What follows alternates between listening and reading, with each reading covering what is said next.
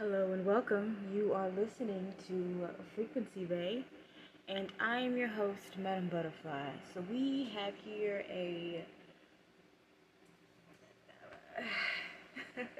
we've got a pretty insane episode for you guys today. Today's episode is going to be on the topic of the connection between climate change and racism, because there have been multiple articles that have been released that I've noticed that talk all about the disconnection between people of color, and climate change, and like an understanding that it's real. And apparently there is a spectrum. So we're gonna dive into that today. We're gonna dive into that spectrum and kind of gain a better understanding of why radical injustice is so intricately tied to, climate change. Before we get into that, though, there's something else that I want to go over, and that is the racist history of toilets. So let's go ahead and see what this is all about. This should be fun. This is on YouTube. This is The Guardian, and we're gonna see what they have to say. I ran across this article on accident, actually. Most Americans do this. Right. Just flush the toilet. We all do that. Without a second thought. But just 20 minutes outside of New York City, in Mount Vernon, you'll find sewage backing up into people's homes. This is what the basement looks like. That bubbling there is water coming up out of the sewer. And it's not just a Mount Vernon problem. All throughout the United States, inadequate sanitation disrupts people's lives far too often. Today, more than 1 million Americans don't have access to complete indoor plumbing, which means they might not have running water, or they could be missing a sink, or a flush toilet, or a shower. And it's a problem that disproportionately affects communities of color. Black and Latino households are nearly twice as likely to lack indoor plumbing as white ones. Native Americans, nearly 19 times more likely. Why? So why is it that in one of the wealthiest countries in the world, some people can't access something as fundamental as safe and reliable sanitation? Sewage systems have been around in some way, shape, or form for thousands of years. And societies without proper sewage systems quickly learned why they're needed. For example, in 1854, a cholera epidemic killed hundreds of people in London's Soho neighborhood. The outbreak was later traced back to a single water pump contaminated with sewage. Waterborne diseases also reached the U.S., which faced its own outbreaks of cholera and typhoid in the 19th century. American cities gradually improved sanitation by building centralized sewers and treatment plants. And by the end of the century, most major U.S. cities had some form of sewage system. Sanitation progress continued into the 20th century. In 1950, 27% of Americans didn't have complete plumbing. By 1970, that number plummeted to just under 6%. And in 1972, the Clean Water Act was passed, making funding available for wastewater infrastructure. But racist policies often excluded people of color from this progress. For example, in 1954, the city of Zanesville, Ohio built a water line that stopped just short of a predominantly black neighborhood called Coal Run. This is a map of what water access looked like in the area. Households with water access are shown in blue. Those without water access, located primarily in Coal Run, are shown in gray. Black citizens in Coal Run spent decades requesting access to the water supply, but various government authorities denied those requests, all the while granting access to white residents on the same street. Another example, throughout the 20th century, California's farm worker communities didn't receive the same level of investment as wealthier, whiter urban areas, leaving them unable to become official incorporated cities with their own local governments. So when infrastructure funding became available in the latter half of the century, these unincorporated communities weren't eligible to get a cut of that money. Yet another example, in the 1970s and 80s, the U.S. passed landmark environmental laws that funded massive upgrades to water and sewage infrastructure. But Native American nations were not initially eligible for this funding, and they still face barriers to accessing funds today. Making matters worse for excluded communities, the funding landscape for sanitation upgrades has shifted significantly. In 1977, the federal government played a huge part in helping communities pay for their water and wastewater systems. But when communities who were left out tried to catch up nearly 40 years later, the federal government had basically moved on.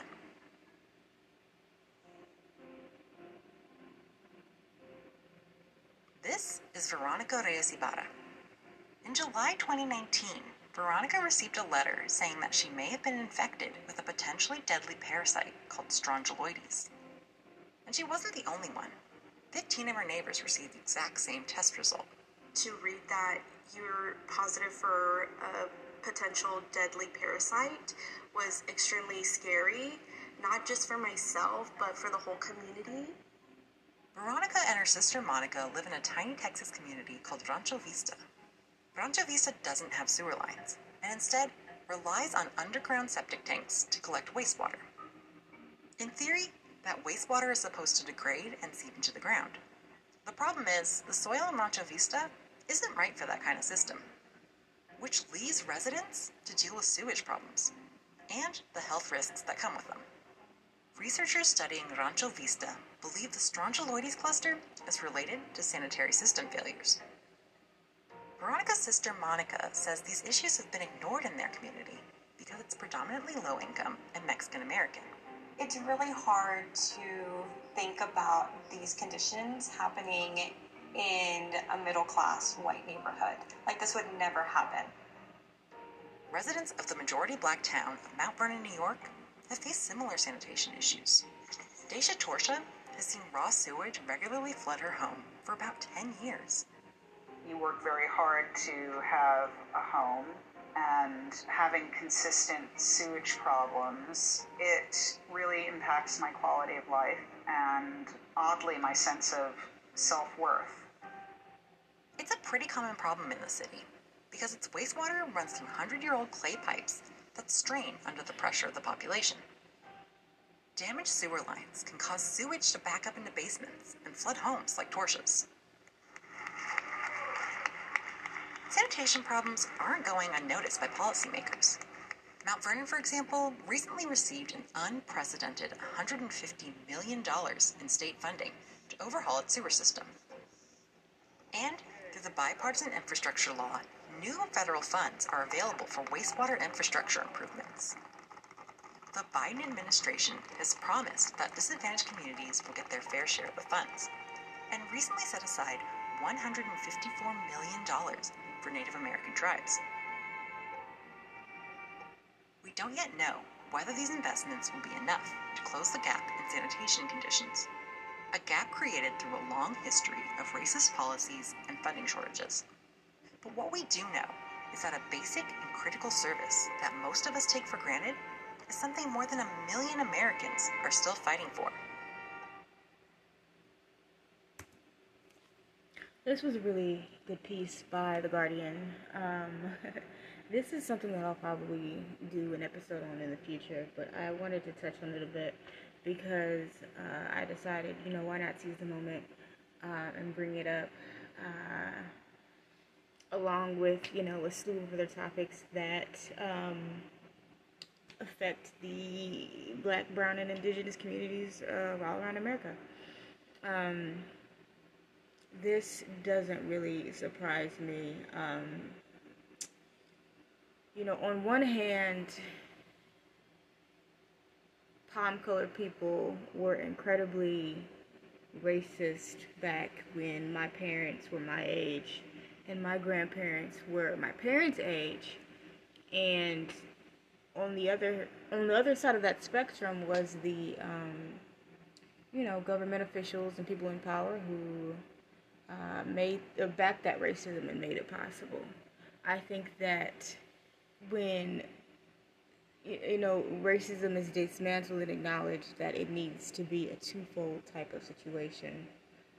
Don't just address the institutions, address the government that backs these institutions and backs these people and their negative behavior. But yeah, I definitely wanted to start off with that. After this, though, we will be getting into a very interesting panel discussion that the New York Times, I believe, had in regards to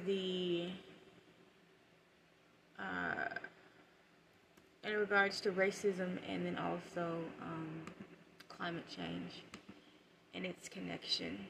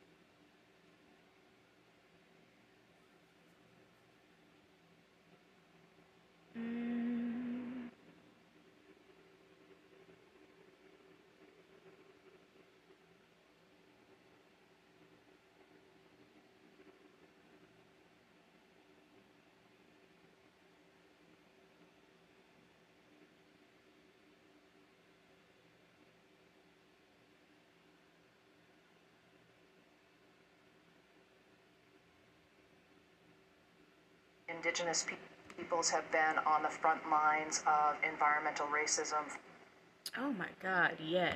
for decades, and I think that I don't think what has nobody else people has been on the finally front starting lines to like Black, brown, and recognize what's going Indigenous on with people. Indigenous They rights laid is down that their the bodies things that Indigenous peoples have been and facing for decades are now leaking out into the commons, and yeah, other people are starting to become affected. yeah.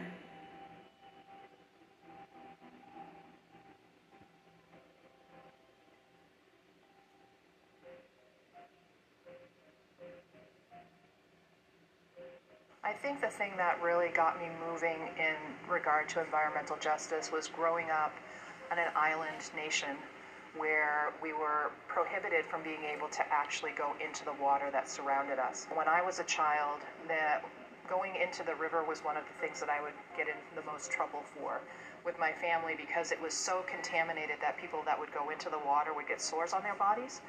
And so there was this deep grief in the community about not being able to interact with the waterways that surrounded us in ways that have historically defined our culture. Environmental justice is a term that is thrown around quite frequently, and I think that a lot of people have this idea that it's this separate component that people need to be working on. But for us, environmental justice is really about harmonized relationship, what we call Basilda and Olnabamuk. It's about living in kinship with the rest of creation, with all life. So we understand that we have a certain responsibility to honor the right that all other living beings have to continue to exist uninhibited, unmolested in their natural environment, just as we do in ours.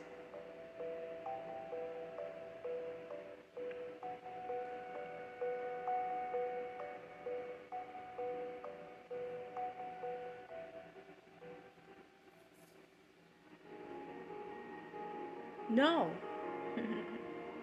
Oftentimes the voices that are allowed to come forward are not the voices that we most need to hear. So for the past 25 years, I've been working with Indigenous spiritual leaders who are the ones who are really responsible for maintaining the traditional Indigenous way of life, what we call Skitchinawe Bamosawagin. And those voices are not allowed at the table. And so we have these keepers of our traditions who... They're not allowed at the table because they make the most sense. They're not allowed at the table because they make the most sense. Just wanna context. Just put that in there. All right, let's get back to this.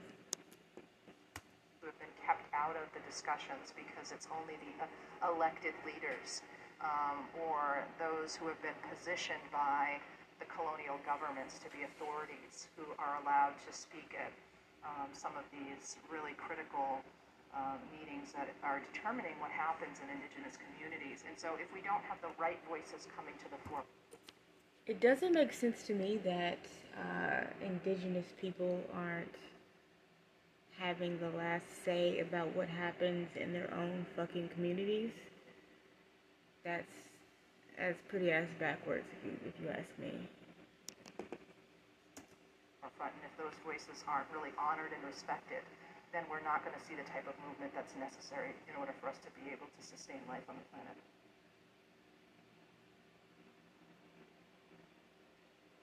We have to be engaging in active nonviolence.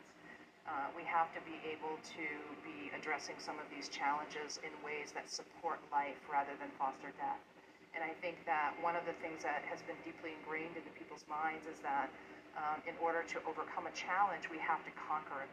So this conquest mindset is one of the sicknesses that is a remnant of colonization, that we have this mindset that we have to conquer everything that comes before us.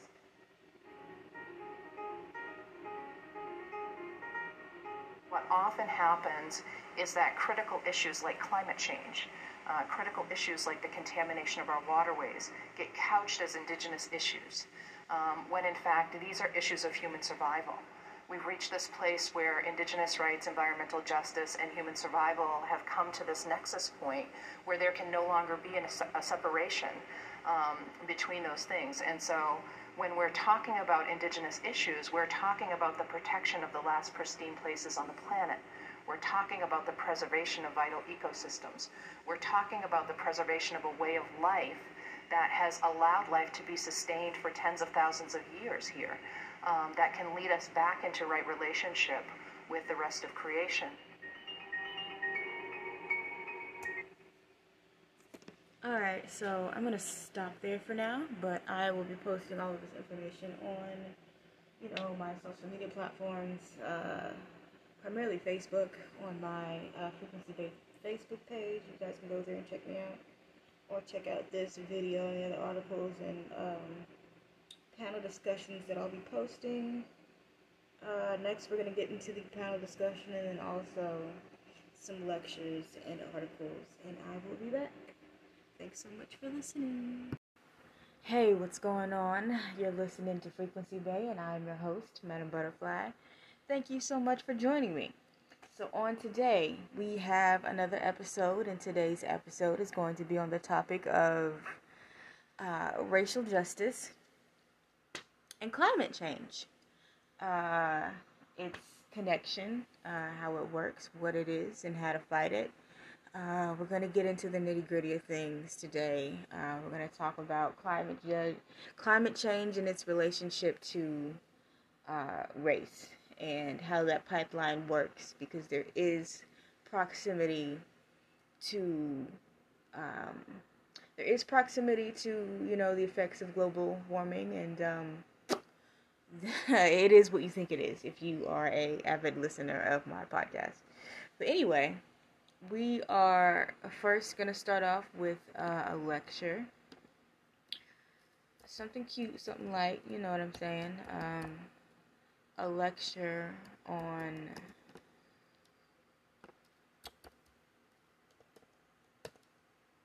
climate change and climate justice.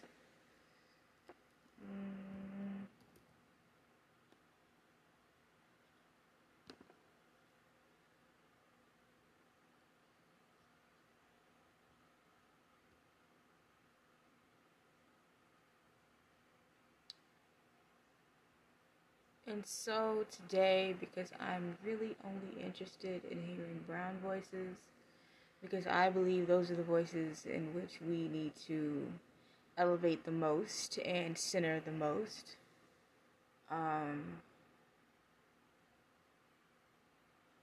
Yeah, that's where we're going to start. I definitely hope that everybody's been enjoying their week. It is Friday, ladies and gentlemen. Excuse me, thank God for Friday.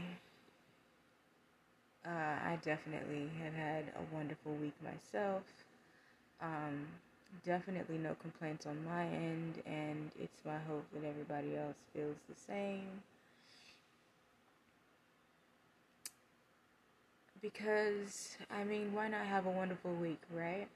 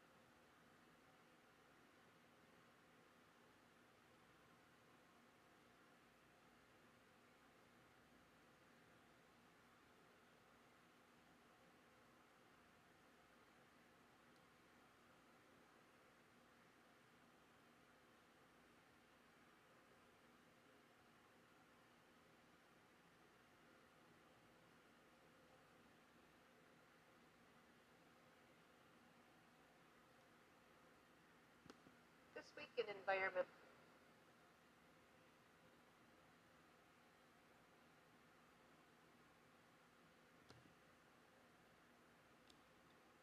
Indigenous.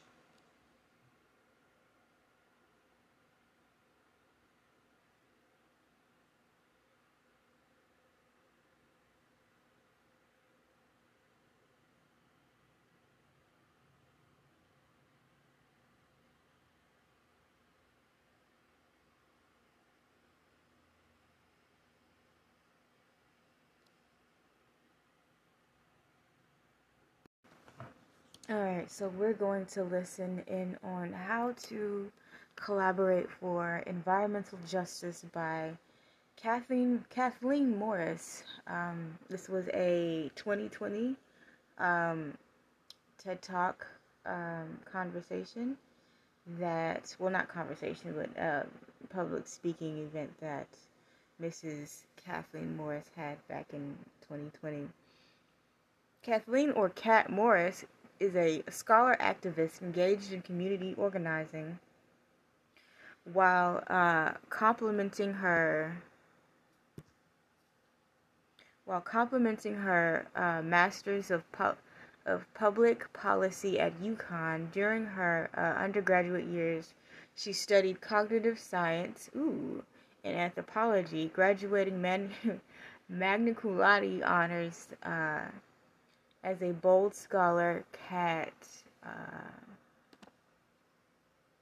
conducted independent research on cross-cultural engagement and intersectional activism among UConn affiliates and founded UConn Collaborative Organization for Grassroots Justice. In this TED Talk, she discusses environmental racism and climate disasters from a local to global scale and the power of collaboration, organizing with love. She hopes viewers take from this talk the ability to connect issues of social and environmental injustice, as well as the ability to see how we're connected to each other, the land and all our animals, as social beings in a shared economic and a shared ecosystem. Kat dares you to embrace concepts of radical love in addition to create a brighter and inhabitable future for all. Hell yeah. Love it.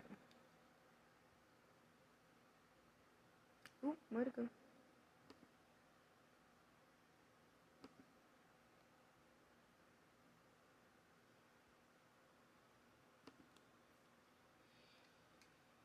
Alright, let's get started here, folks. Picture the world in 5 years. What do you see for yourself and your loved ones? What about 10 or 20 years? Where do you call home? What are you hopeful for? I'm hopeful for a world where social and environmental justice is an attained reality and not some ambitious goal. And I believe that is possible with the power of love. The COVID-19 pandemic has been a vivid reminder that we are intimately connected with nature and all of its living beings. Whether we recognize it or not, we are a part of this ecosystem, and our actions have tangible consequences. However, the burden of these consequences are not evenly distributed. These disparities were not born in 2020, despite how chaotic this year has been. Long-standing environmental racism, whereby Black, Indigenous, and Latinx communities are disproportionately exposed to toxins and hazardous waste facilities as companies deem their communities more profitable places to do their dirty work. These same people suffer food apartheid as they're deemed not profitable enough for grocery stores. Connecticut is not exempt from this, as 1/5 of the entire state's pollution is located in Bridgeport, Hartford, New Haven, Stamford, and Waterbury. The 5 out of 169 municipalities where 71% of all the state's people of color live. Bridgeport and Hartford, two of my hometowns, have the largest and second largest incinerators, yet I remember struggling to find a good grocery store and healthy food. And the result of this occurring nationally? High rates of cancer, high blood pressure, low birth weight, diabetes, severe asthma and upper respiratory disease, and increased risk of heart attacks, hookworms, heat strokes, and lead poisoning. Environmental racism made communities of color especially vulnerable to the worst outcomes of the COVID-19 pandemic.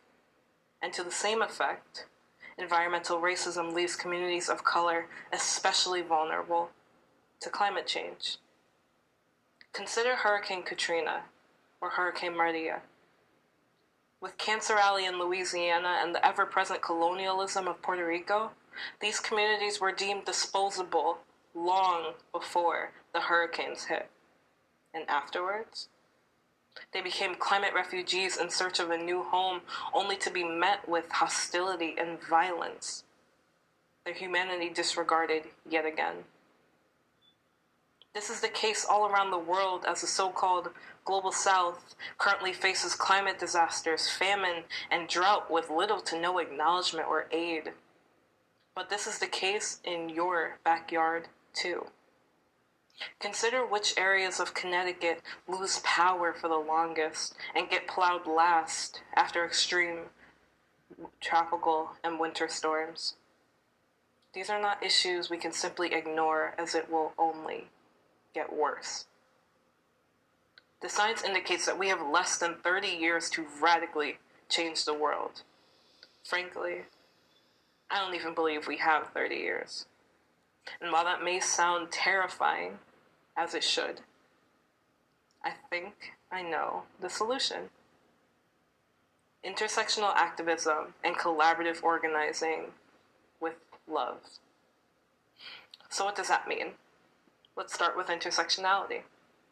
Intersectionality is a term coined by legal scholar Kimberly Crenshaw, originally created to help legal systems better account for the unique discrimination Black women face.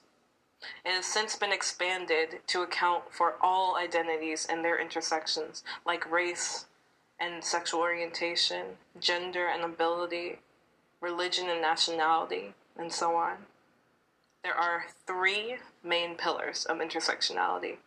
1, structural intersectionality, which refers to how inequities affect people's everyday life, like unequal access to opportunity and resources.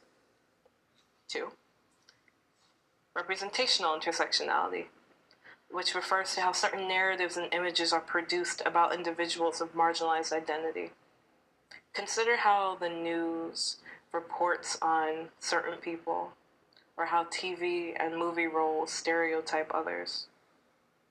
And 3, political intersectionality, which indicates how those occupying multiple identities can be caught between conflicting political agendas. Where do Black women fall in feminist agendas that completely ignore racism? How are trans women of color represented or protected, if at all?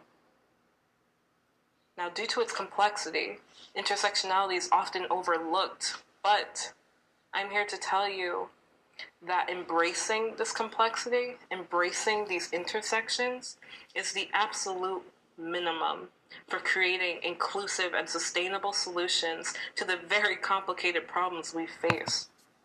Intersectional activism recognizes this necessity and incorporates it into organizing.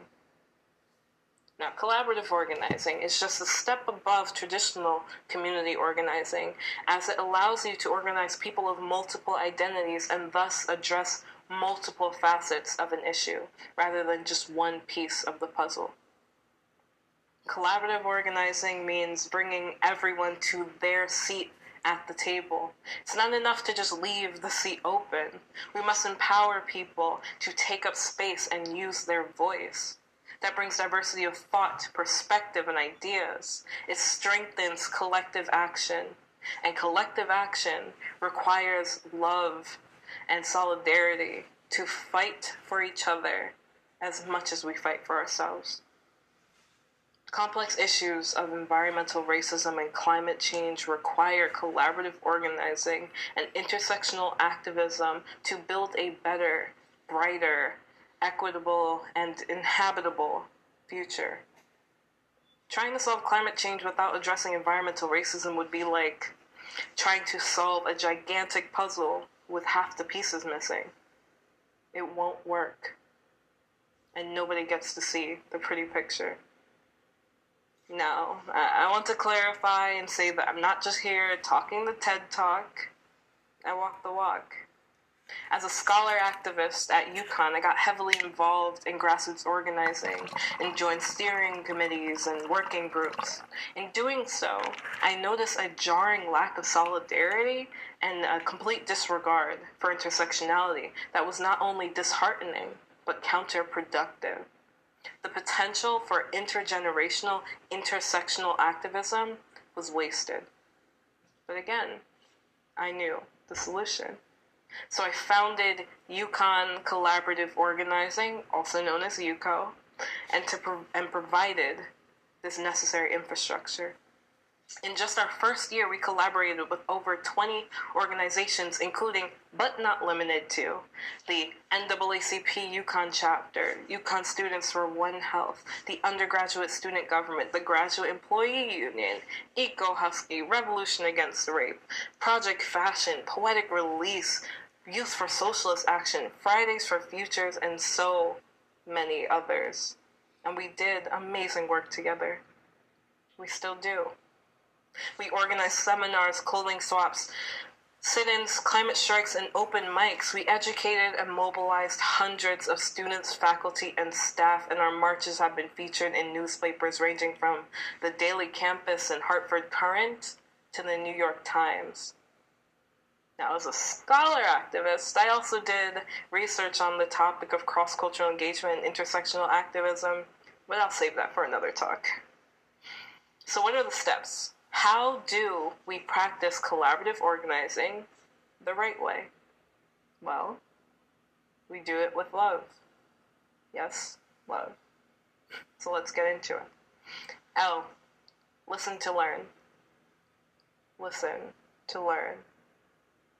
Ignorance may be bliss for some, but it is counterproductive for all. No single person has all the answers, but when we actively listen to learn, not just to respond, we develop this collective genius that is innovative and resilient. Oh, organize with an open mind. Harness that creativity while remaining intentional. Get clear on a goal without getting locked into one way of achieving it. Think outside the box. There is no one form of activism. What matters is the intention behind the practice. V, value a variety of perspectives. Holding intersectionality at the foundation of your activism is powerful. But with that, of course, comes the responsibility to take the extra step to educate yourself and your people. You must be able to check yourself and be checked by others while admitting when you're wrong and pushing forward with a new perspective. The possibility for growth is boundless, but only when you value the perspective of others enough to lose your ego and think outside yourself. And E, engage everyone in every possible way. Now, have some scruples, but as an organizer, you want to reach folks from all walks of life, so you must be mindful of working people's time and inclusive of all forms of ability and language barriers. Try to think of every possible barrier making your activism inaccessible and create a solution ahead of time. Engage your network and encourage people to come as they are. We cannot be exclusive in our fight for justice. That is collaborative organizing with love.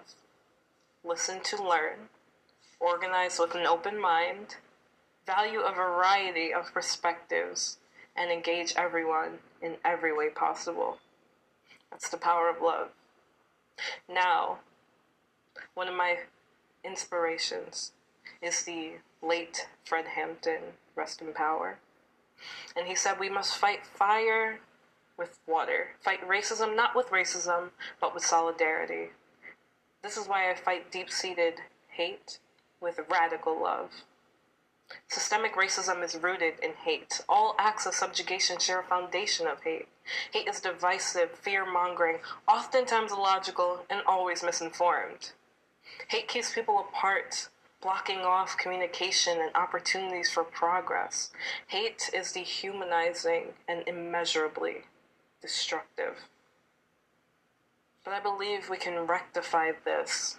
We are not tethered to this course by default, but by choice. And if we choose love, we can change the destination. Listen, existing is a group project. So when it comes to the task of preserving our world and creating an equitable society for all, procrastination is lethal. And as the global temperature continues to rise, we must understand that there are 0 degrees of separation between your family and the family whose home is burning in the west coast of America, or the indigenous families in the Amazon rainforest, or the families in the southern hemisphere of Australia. And unfortunately, the list goes on. But we must also remember the actual billions of animals dying too. We share this ecosystem, connecting our health to that of the land and all other animals. I opened discussing the COVID-19 pandemic to make it abundantly clear that environmental and social justice are one and the same. When I hear the words, "I can't breathe," I think of Eric Garner, George Floyd, and all the Black women whose last words we will never know, like Layleen Polanco and Breonna Taylor. But when I hear the words, "I can't breathe," I also think of all the children born with asthma because their communities are polluted. And I think of all the people dying now from those same communities from COVID-19 pneumonia. Each is the same call for justice. Collaborative organizing is, to me, the best tool for the intersectional activism necessary to address environmental racism and climate change before it is too late. To my scholar activists wondering how to begin this work, start with the body paragraph and don't hold back. Decolonize the academic spaces you exist in. Your work can have a lasting impact on this world, so make sure it is a positive one. To my grassroots organizers, trust in yourself. You know your community better than anyone else, and that knowledge is power. Always think big. Build your own table, then bring your people to it. And to everyone, never forget that your life is just as sacred as the next person's. I know my Black life matters, period. So know that yours does too. Do not adjust to injustice. Do not become desensitized to brutalization. Do not normalize devastation. Always challenge the status quo. Systems of oppression may be familiar, but they are not fair. We can either continue to let the mistakes and hate of the past reform itself into new systems of exploitation and destruction, or we can move forward, acting with radical love and transforming our world together. We are limited only by our imagination. So next time you picture the world in 5, 10, or 20 years, picture the brightest and best possible future. I'm hopeful for a world where social and environmental justice is an attained reality through collaborative organizing and intersectional activism, but I will not wait 20 years. The future is ours to create. I believe wholeheartedly that we have the power to create the changes needed to save our world and make it a better place for all. What we don't have is the time to wait and see who will take the first step. That's on. Ooh, she most certainly said a whole bunch. Every word was beautiful. Every word was an echo, absolutely, unequivocally. Such a beautiful message, such an important message as well. So we're going to pivot from that to an article by World Economic Forum. What is environmental racism and how can we fight it? Simple. And also, as usual, I'll be posting all of this information on the Frequency Bay page on Facebook. But getting into this article, it says poison tap water in Flint, Michigan. Toxic water dumps in the lower Rio Grande Valley, a town in China where 80% of the children have been poisoned by old computer parts. What do these things have in common? They're all examples of environmental racism, a form of systematic racism by where communities of color are disproportionately burdened with health hazards through policies and practices that force them to live in proximity to sources of toxic waste such as sewage works, mines, landfills, power stations. Major communities suffer great rates of health problems, attendance on hazardous pollutions, just to name a few. It was African-American civil rights leader Benjamin Shives who coined the term environmental racism in 1982, described it as a racial discrimination in environmental policy making, the enforcement of regulations and laws, the deliberate targeting of communities of color with toxic waste facilities, the official sanctioning of the life-threatening presence of poisons and pollutions in our communities, and the history of excluding people of color from leadership of economic movements.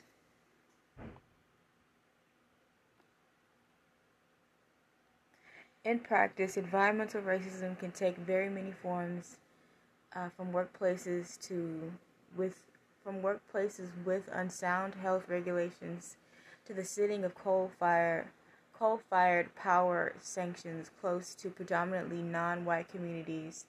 It can mean civilians drinking contaminated groundwater or being schooled in decaying buildings with exorbitant problems. Many of these problems face low-income communities as a whole, but race is often a more reliable indicator of proximity to pollution. A landmark 2007 study found that academic by Robert Bullard, the father of environmental justice, found race to more important than socioeconomic status in participating and practicing the location of the nation's criminal hazardous waste facilities. He proved that African American children were 5 times more likely to have lead poisoning from proximity to waste than Caucasian children, while even Black Americans making $50,000 to $60,000 a year were more likely to live in polluted areas than their white counterparts making $10,000 in the UK. Meanwhile, a Government report found that black British children are exposed to up to 30% more air pollution than white children. People are noticing a pattern.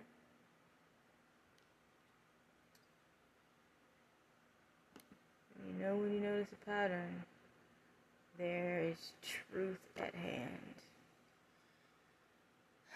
In the case of Flint, Michigan, in a prime example of environmental racism in the 2014, to save money, the city changed its water source to the Flint River, but failed to treat the new supply accurately, exposing the city's 100,000 majority black inhabitants to dangerous levels of lead from aging pipes and other contaminants such as E. coli. Between 6,000 and 12,000 children drank tap water contaminated with high levels of lead, a neurotoxin, while 12 citizens eventually died from Lapsberger's disease. However, for 18 months, residents complained of the foul-smelling, discolored water, of hair loss, skin rashes, and were dismissed until community pressure forced the city to reconnect to the former supply and admit wrongdoing. The Michigan Civil Rights Commission concluded that the slow official reaction was a result of systematic racism.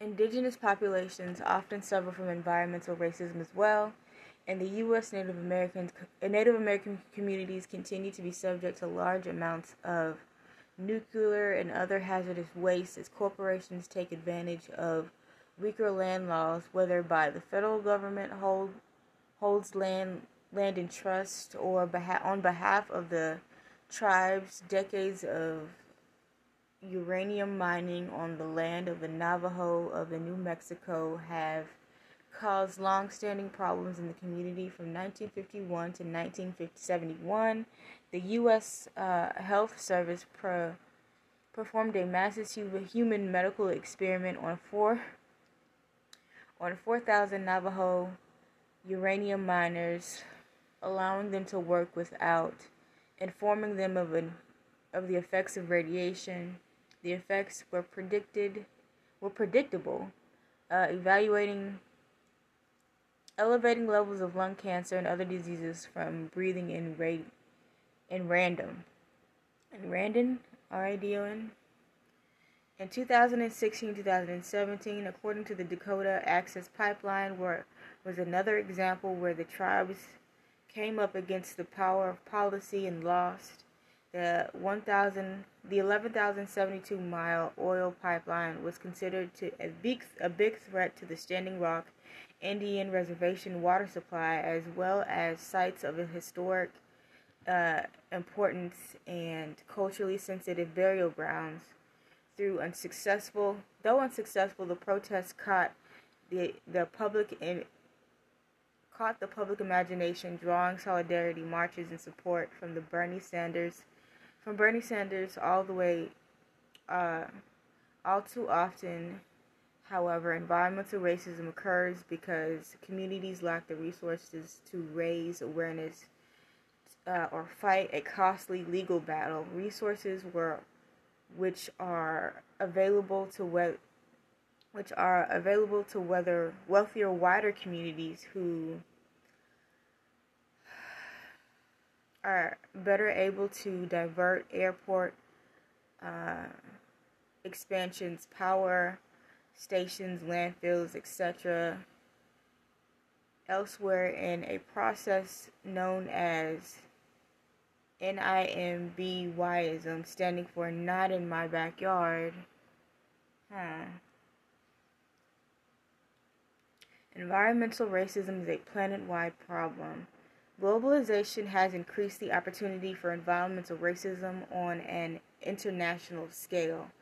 It it refers to the dumping of pollution such as e-waste on the global south, where safety laws and environmental practices are more lax. More than 44 million tons of e-waste was generally global in 2017. 6K, 6 gigabytes for every person on the planet, and of that, each year, around 80% is exported to Asia. One e-waste hub is the town of Guinea in China, where heaps of discarded computer parts piled by the river contaminate the water supply with cadmium, copper, and lead. Water supplies show lead levels 190 times higher than what WHO limits, the World Health Organization. Even a slight increase in lead levels, meanwhile, can affect the IQ and academic performance in children.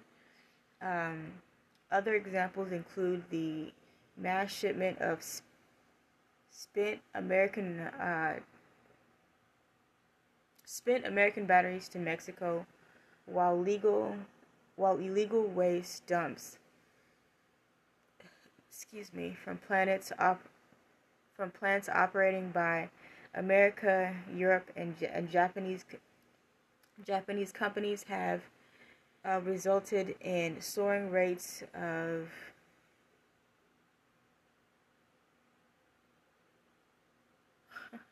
when babies are born without brains.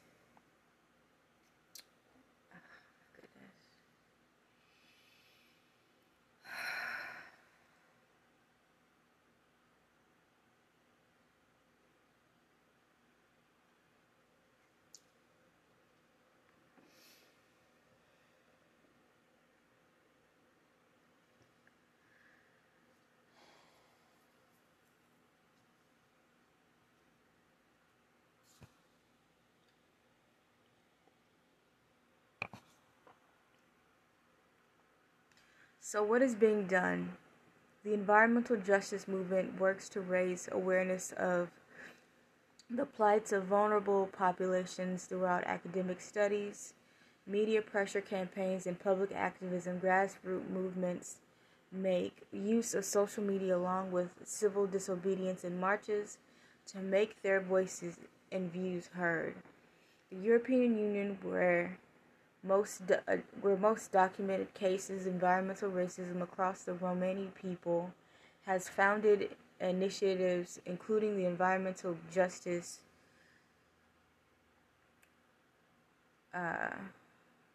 organized liabilities and trade projects, which ran from 2011 to 2015. And brought together scientists and policymakers from 20 countries from across the world to advance the case of environmental justice as environmental laws tighten in developed countries. However, many fear that dumping activities will shift towards the global south.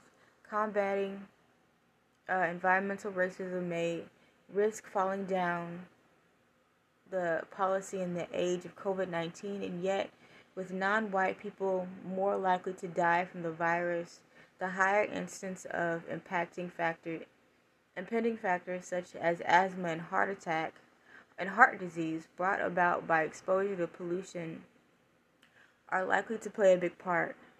Environmental racism is part of the broader picture of systematic racism, which must be fought to bring about a fair society. That was difficult to read. I need a second, so I'm going to come back. I can't be any more transparent than that.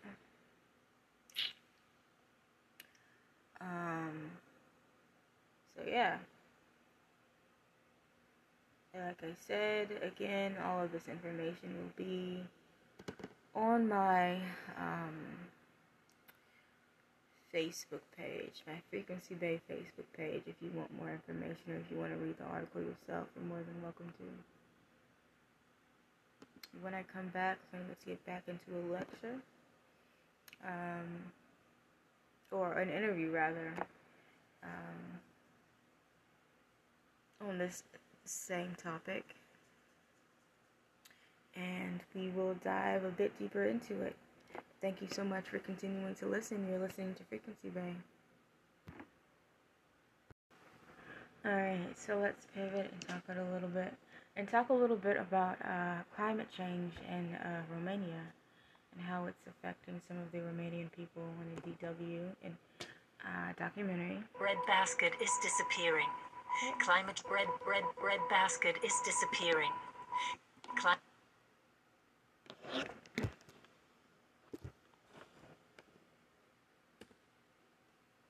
change and decades of overexploitation is resulting in the growth of a huge desert.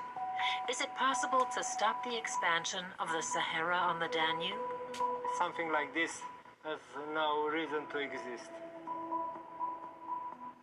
In 50, maybe 100 years, Bucharest will also be covered with sand. Can this still be prevented? We are in an ongoing race with the sand and climate change.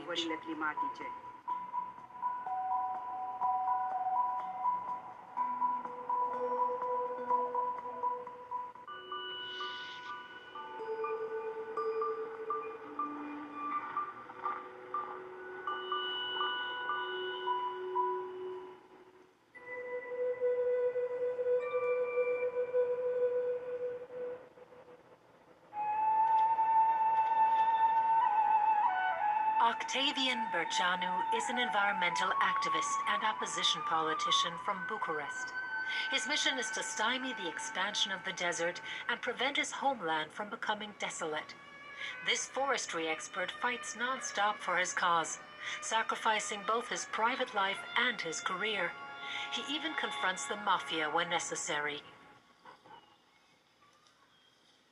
Octavian is driven because around him, the desert in Romania is expanding.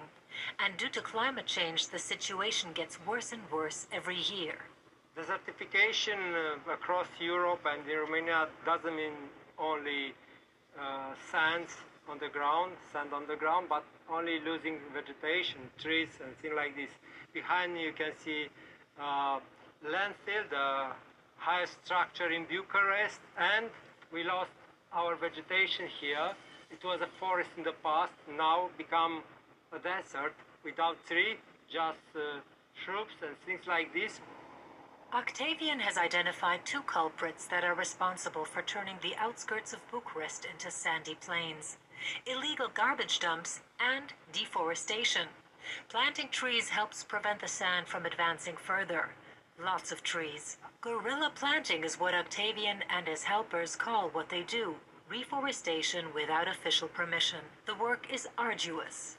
Every time when I'm arriving here, we are Don Quixotes. We have to fight a lot to maintain biodiversity in this area, to maintain a wetland here, because it was a wetland, and we try to plant trees, thousands and thousands of trees on that hill, of Garbage Hill, in this place, and to keep animals and birds together in the best possible way. The sand at this garbage dump has traveled 200 kilometers.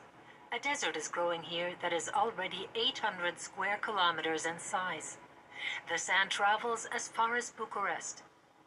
Other European countries, including Spain, Portugal, and Greece, have a problem with desertification too. Octavian is determined to find a way to counteract it. As a member of parliament for Romania's third strongest party, Save Romania Union, Octavian walks through the corridors of power. He has far more influence now as an elected official than he did when he was solely an environmental activist. Today he's known far beyond Bucharest. Concerned citizens from all across the country send him photos and videos that show the full extent of desertification. This is the desert from the south of Romania. We saw this Sahara landscape. Actually, this year was a rainy one, but this is an ordinary landscape in the south of Romania.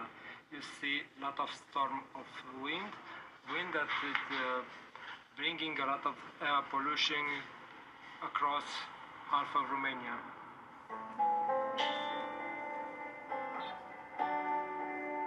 Octavian sets out to the two main sources of encroaching sand, to the region known as Little Wallachia. He has found people there who have taken up the fight to preserve nature. He plans to meet them and later promote their cause in the capital. Octavian is doing pioneering work in small communities in the countryside, ones that are often ignored by the authorities. I go exactly where the authorities and the state is stuck and is doing nothing. I start looking on the satellite maps to see the origin of the air pollution, and I saw those points on the map, and I realized that I have to go there to find actually what happens in the field, to talk with the communities and with all the stakeholders. He doesn't benefit financially from this. On the contrary, it costs him money.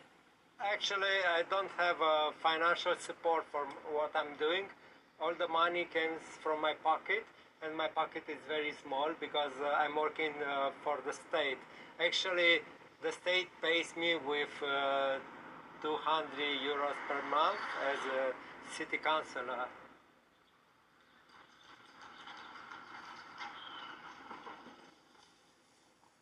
Today, Octavian is pinning his hopes on a forest owner named Dan Popescu. Dan has deeper pockets. He earns his money by selling timber. But these trees have much more than just economic value for the entrepreneur.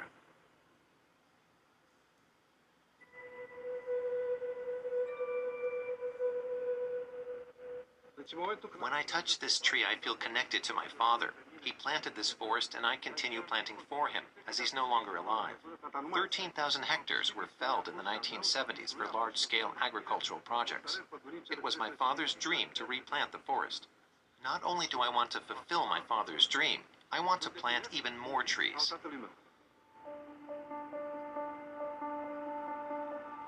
This part of Wallachia has always been threatened by drought due to the sandy soil. For centuries, large forests prevented it from becoming a desert. Dan Popescu wants to reverse the clear-cutting of the past. But climate change makes the struggle to rectify previous environmental missteps a race against time. Reforestation not only offers protection from further devastation, it is also a sustainable source of income. These workers earn 18 euros a day for their backbreaking work. That might not sound like much, but it is enough to live on in this region. Many of them previously went abroad as harvest and seasonal workers, but now they are able to make a living here. Dan Popescu plans to plant 100,000 hectares, an area larger than Berlin, Germany.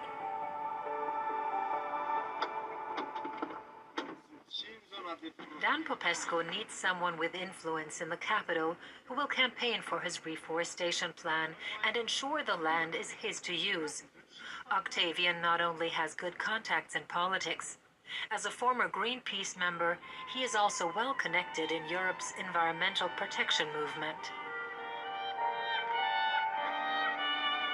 Former Mayor Alexandru Dunoiu works on gaining the trust of small farmers and convincing them to give up their plots of land for the forestry project. It's no easy feat. At the start, he had to push hard to win them over. We have 45 years of communism and cooperatives behind us. The people were dispossessed of their land and only had it returned a few years ago. Then we came along and asked them to make their plots available again. In the first villages we approached, the people were very reluctant. We returned with the mayor and officials from the Ministry of Agriculture to show them we meant what we said. We didn't want to take their fields away from them. We just wanted to work with them. 10 years later, we gave them wood to sell. They gave us sand, and we gave them back a forest. We kept our word. Noi, asociația, suntem permanent aici în mijlocul oamenilor. We're always available to answer questions. The landowners come to me and ask, why is it like this? How do you explain that? Why did it happen like this? Sau de ce s-a întâmplat așa? Alexandru Dunoiu also owns a plot of land that he wants to offer to Dan for reforestation. Here, Dan demonstrates how the forest affects the climate. It's relatively cool today, only 30 degrees. But let's see how hot the ground is. 53 degrees. Normally at this time of year, the air temperature is 40 degrees, and the ground is 70 degrees. This summer, it wasn't as hot and sunny as it usually is, which is why Alexandru Dunoiu was able to grow watermelons in his field this year. This was an exception to the rule. In the last 3 summers, nothing grew on this desolate sand in the blazing heat. It's just not possible in places where there are no trees and the land can't be irrigated.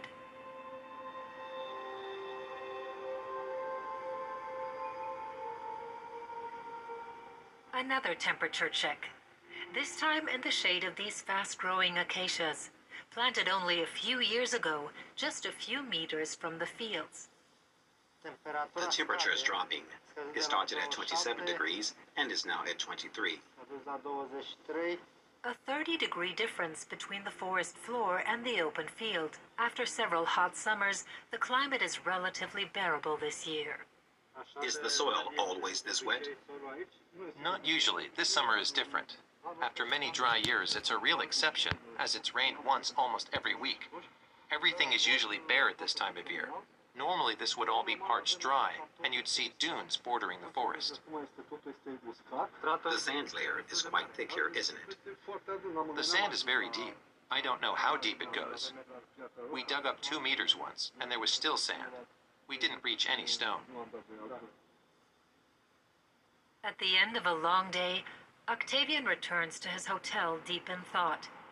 Not only is he battling the ever-expanding desert, he also has to deal with corrupt officials who do business with the waste mafia. It all takes its toll. This loneliness is painful, first of all, because for a moment you think that you have friends, but when things are going to be much tough than usually, they disappear immediately. It is more difficult to disappear in the middle of the night and share location. If something happens, just follow this location and search for my body and things like this. I do my best to stay alive, of course, but for others, for my parents, for my family, for my girlfriend, it's very difficult. The uncertain fate of Little Wallachia propels him forward. In the former bread basket of Romania, it is now so dry that the yields from wheat and corn harvests are very low. A few fields are still tended to, but only to collect EU subsidies, farmers reveal privately. The small town of Dăbălina is located in the center of desertification in Little Wallachia. The only plant that still thrives here is the watermelon. Not only is the sandy soil ideal, they also need surprisingly little water. What Bordeaux is to French wine, Dăbălina is to Romanian melons. But there is a limit to what they can withstand. Entire harvests have withered under the blazing sun. Here too we can see the effects of climate change.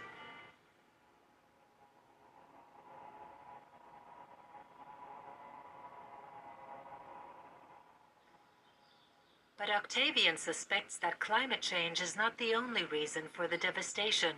The cause of the desertification goes back much further. Dan introduces him to Ion Spiridon, the mayor of the small community of Orzica, who is at the forefront in the fight against the expanding desert.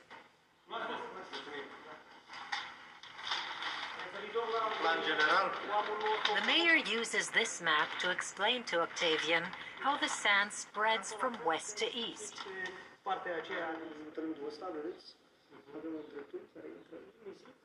In 50 to 100 years, the sands will have taken over all of southern Romania. If the desert is not stopped, Bucharest will also be covered. Large oak forests can still be seen on old maps from the 19th century. They were planted by Ion Spiridon's ancestors to protect the soil. The fear of Little Wallachia being silted up is not new. The problem has existed here for centuries and centuries. People say this was once a seafloor. A body of water reached up to here, leaving a long chain of dunes. About 300 years ago, people noticed that the sandy soil was slippery and planted trees there. They created huge forests, from us here in Urzica to the Jiu Valley. What happened to the forests? The forests were cut down under communism, and the land was used for agriculture. You know how it was back then. In order to gain more farmland, a whole lake was drained in this region, and a complex irrigation system was created.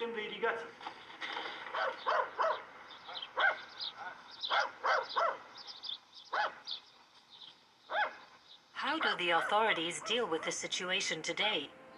The Institute for Agricultural Research in Dabolina is run by the Romanian state. Director Aurelia Diaconu understands that the climate is changing and is conducting research on fruits that can be grown in the sand.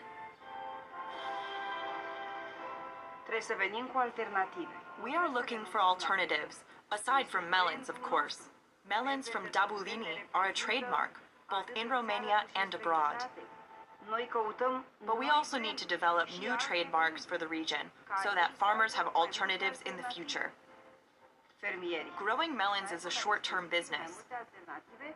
We are trying to teach the farmers to invest in long-term enterprises, for example, in orchards or berry bush plantations.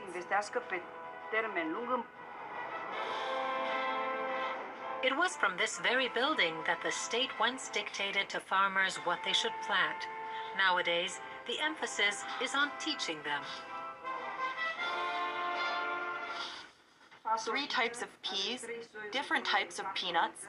We have cultivated all of these here. And this is our traditional wine, Roșiura.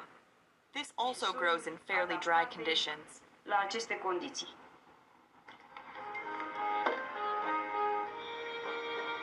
The Institute has many large fields which are regularly inspected by Aurelia Diaconu.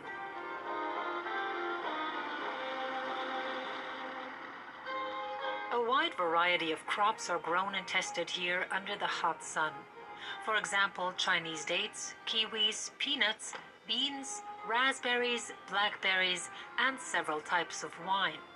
All part of the agricultural program that the Institute runs as they try to adapt to the new conditions, more heat and less rain. We are in an ongoing race with the sand and climate change. That is why we are experimenting here with new irrigation technologies, but above all, with new plant species. Some of them are very promising. We actually have good climatic conditions here. Spring comes very early in this area. We can plant seed potatoes in February and harvest new potatoes as early as April.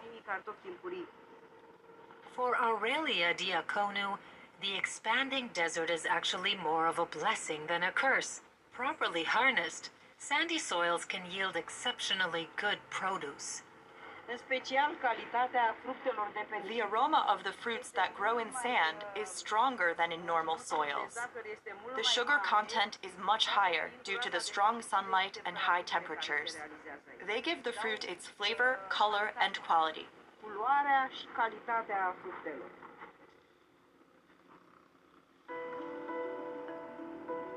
Can the region be saved by embracing climate change and making the best of the desertification? Octavian is seriously considering this approach as well. He wants to discuss it with experts from the World Wildlife Fund. But one thing is certain. Growing other fruits will not improve the climate in the area, and the devastation could continue. That's why Julia Puiu and her assistant Diana Preda from the WWF are focusing on the complete restoration of Little Wallachia. In addition to reforesting, they plan to re-establish a huge lake, one that was drained in the 1970s to make way for farmland. Look, that was a lake. It went on for kilometers in both directions. If the Danube were allowed to flow through its old floodplains again, Lake Putellu would also fill up here within a few years.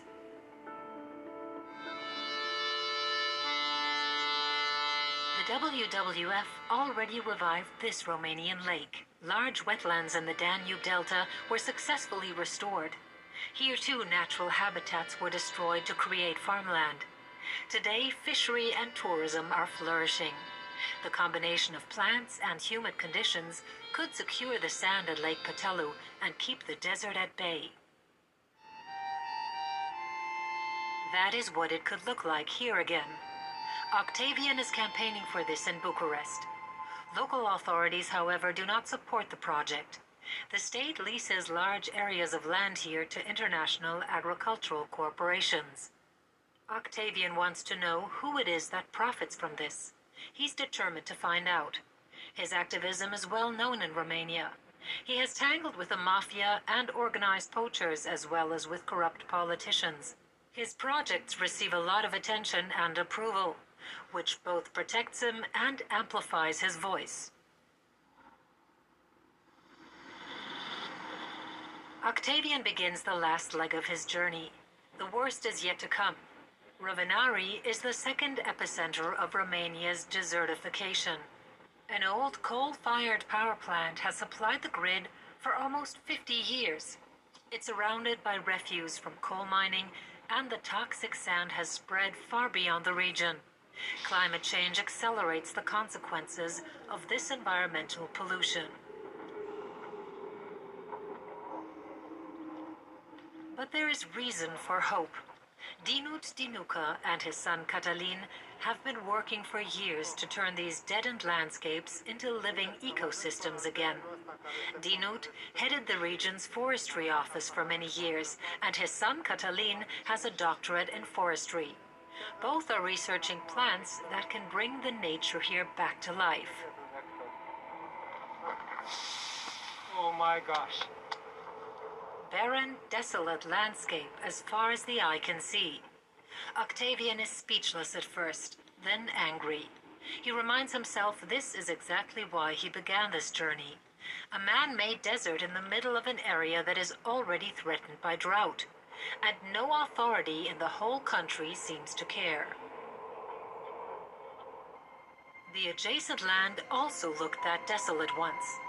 But with the help of Dinut and Catalin Dinuca, nature has reclaimed the land, so it is possible to revitalize the area.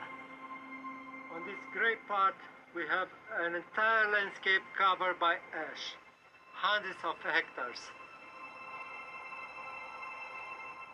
On this side, we have an example, a very good example, how nature could cover this land with green. My mission is how to make people to understand this big picture, how to involve them in ecological reconstruction, and to make them understand that the sand, which goes with the air in Bucharest, is destroying our body and our lands too, and our fresh water actually. Here too, the Dinucas have used acacias. They are the first line of defense. Once a healthy layer of humus has formed on the ground in the forests, native trees can be planted again. But how long does that take? So does planting the acacia stabilize the soil? I wrote my doctoral thesis on planting in toxic soils. Acacias are like medicine for these areas. After about 20 to 30 years, you can then replace them with native trees.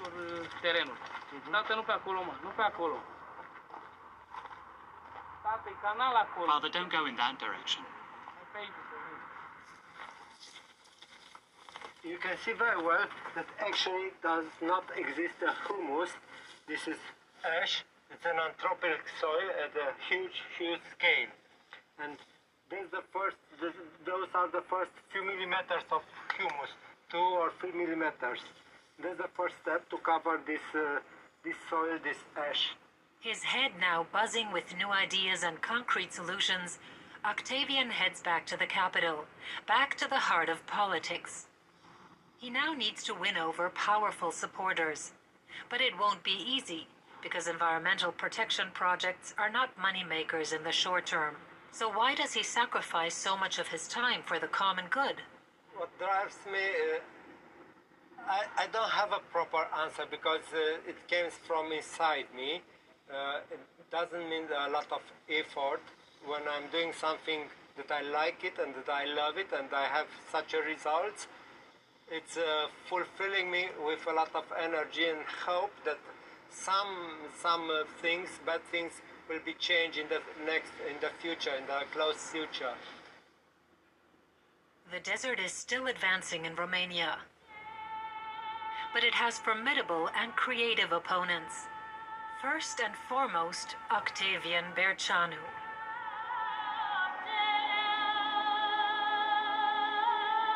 He is determined to fight and protect his homeland against the sand.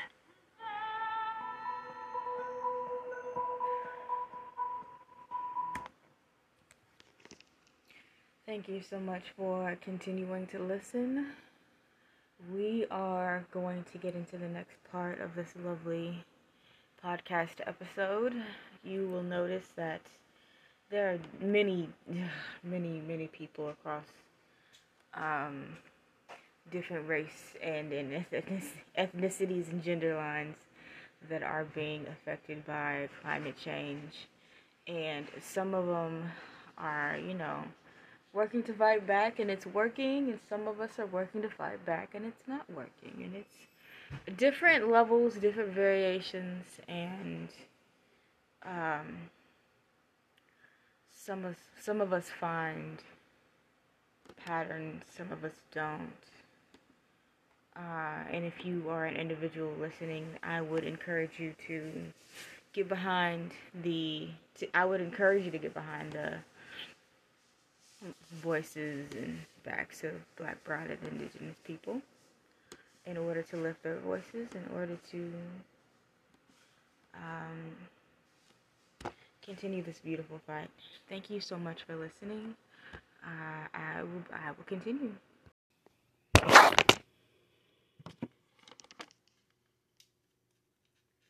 Hello, good people, and happy Wednesday. Thank you so much for tuning in. You're listening to Madam Butterfly, and this is Frequency Bay. So I'm not going to waste much more time. We're going to get straight into it. So this is a lecture on racial inequality and climate change. And if you've been watching the weather recently, you noticed that Puerto Rico was recently hit with a really bad hurricane. Actually, it wasn't even that it was a bad hurricane. It was more of the fact that they have crumbling infrastructure, and that infrastructure was never properly maintained the way it should be, and it needs to be fixed because it's super old. So there was more damage that was caused because the hurricane was really only a level 1 hurricane, but because of all the mudslides, a lot of their infrastructure was jacked up, which is really unfortunate because that was a situation that really didn't have to be that way, but majority black place, you know how they do. But anyway,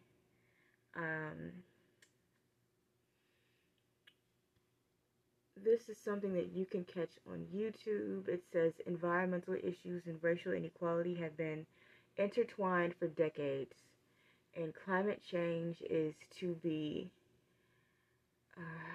climate change is no exception. Rather, during this webinar, speakers will review the various ways people of color and low-income communities bear an unfair portion of the burden of the environmental issue. They will also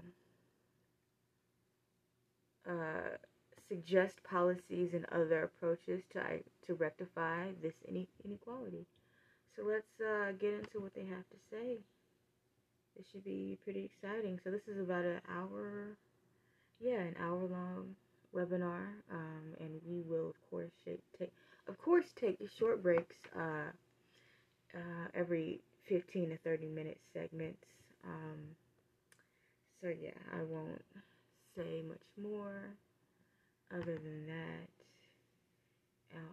And thanks so much for joining me. I hope you're enjoying your Wednesday. Welcome, everyone. My name is Andrea Webster. I work with IU's Environmental Resilience Institute, and we are so happy today to bring you a webinar focused on the connections between racial equity and climate change. So all webinar attendees are muted at the moment, so please enter your questions into the chat function throughout today's presentations, and we will answer them at the end. As always, we will be recording today's webinar. I'll share a link to that recording along with some follow-up resources probably by Monday or Tuesday next week. And I hope you'll share them with your colleagues. And I think this is going to be a fabulous presentation. So I think you might even want to rewatch it when it's all done. So next I'll pass it over to Janet McCabe, who will serve as our webinar moderator today. Janet is the director of the Environmental Resilience Institute. Janet? All right, thank you so much, Andrea, and thanks to everybody for joining us today for this important topic. It really is an important topic. As most of us are aware, racial equity and environmental issues overlap in many ways. Climate change is no exception, and we're thinking a lot at the Environmental Resilience Institute about the connections between social equity, racial equity, and environmental equity. So today, I'm especially excited to have these two amazing, and I'll even say marvelous speakers, which is a good word to use with one of our speakers especially, Dr. Marva King and Brenda Scott Henry. These talented women will really provide a grounding for us in the historical context of environmental justice, but also broaden that out and then bring it home with a local perspective from Gary, Indiana. So we're going to have great presentations here, and hopefully we'll have time for your questions. Our speakers do have a hard stop at 1, so we won't be able to roll over today, but we'll make sure that all your questions get answered. We'll also afterwards, as we always do, and thanks to Andrea for always having attention to this, send a follow-up email to everybody with a link to the recording and with other resources that we think people might find useful.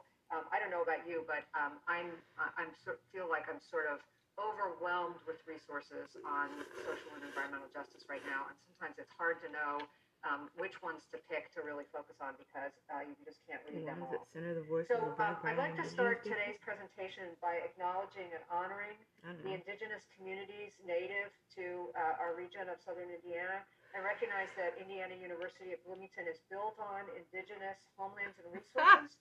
So we recognize the Miami, Delaware, Potawatomi, and Shawnee people as past, present, and future caretakers of this land and are so very grateful to them. Today's webinar is hosted by the Environmental Resilience Institute.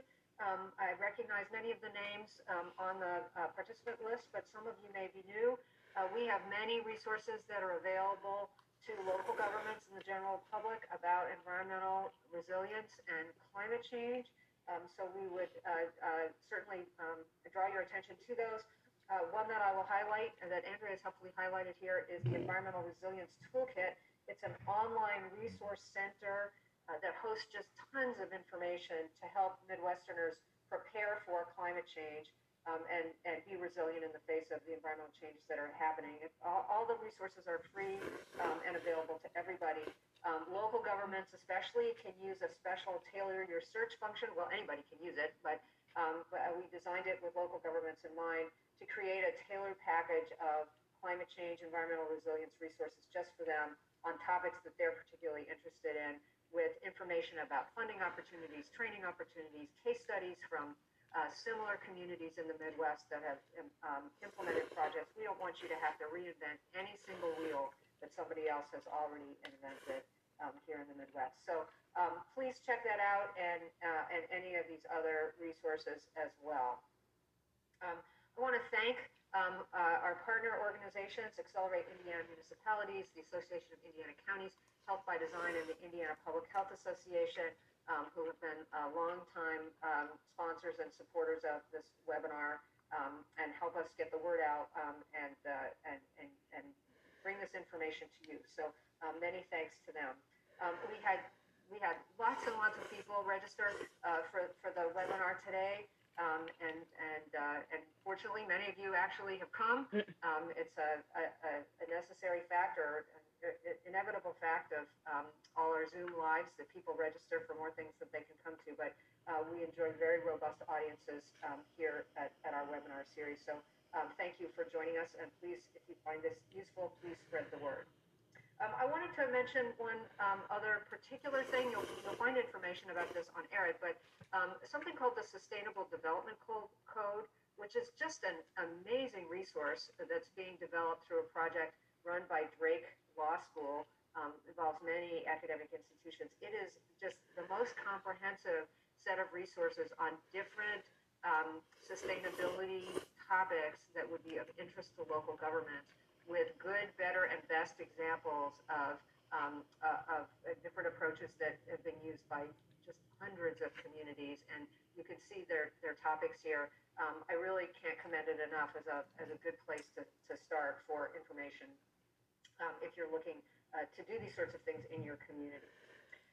So let me go now to introducing our speakers. As always, I'll introduce them and pass it off to Marva King first, and then she'll pass it off to Brenda Scott Henry, and then we'll hold questions to the end unless Andrea or I see something that just absolutely needs to be clarified in the moment.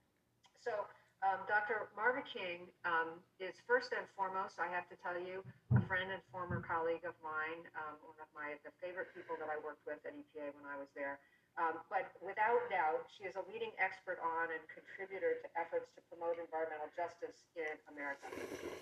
In 2017, she retired after a long career at EPA, serving in various positions, including advisor to the Assistant Associate Administrator for Environmental Justice and Community Revitalization. EPA specializes in long titles for people's jobs. She was EJ coordinator in the Office of Air and Radiation, where I primarily knew her, senior policy advisor in the Office of EJ, co-chair of the Community Action for a Renewed Environment program, which is a wonderful program, doesn't exist anymore, but helped several communities in Indiana deal with environmental issues. And she was program manager for the National Environmental EJ Council. From 2018 to 2020, she served on a George Mason Health and Climate Solutions team, which was supporting community work for the Robert Wood Johnson Foundation. She holds an MPA from the University of Delaware and a PhD in public policy from George Mason University. And I think I was there actually the day that you heard you'd gotten your PhD, Dr. King, and I remember how excited we all were for you. Our second speaker is a more local personal hero of mine, Brenda Scott Henry. She is the Director of Environmental Affairs for the City of Gary. She has over 15 years of experience in environmental programs and services. She serves as the Stormwater MS4 Coordinator and is primarily responsible for the planning and implementation of the National Pollution Discharge Elimination System Permitted Program. She is the person to go to in Gary for environmental and sustainability issues, and just has amazing energy to keep that city moving forward. Very collaborative approach, working across city departments has worked with multiple mayors, and we're very, very lucky to have her in Gary and in Indiana. So I'm going to turn it over to Marva, and then she will turn it over to Brenda. Alrighty. Hey. Hello, everybody. So next slide, please, Andrea. So you know I'm an EPA retiree, and so I was asked to talk to you about EJ. Hey. Hello, everybody. So.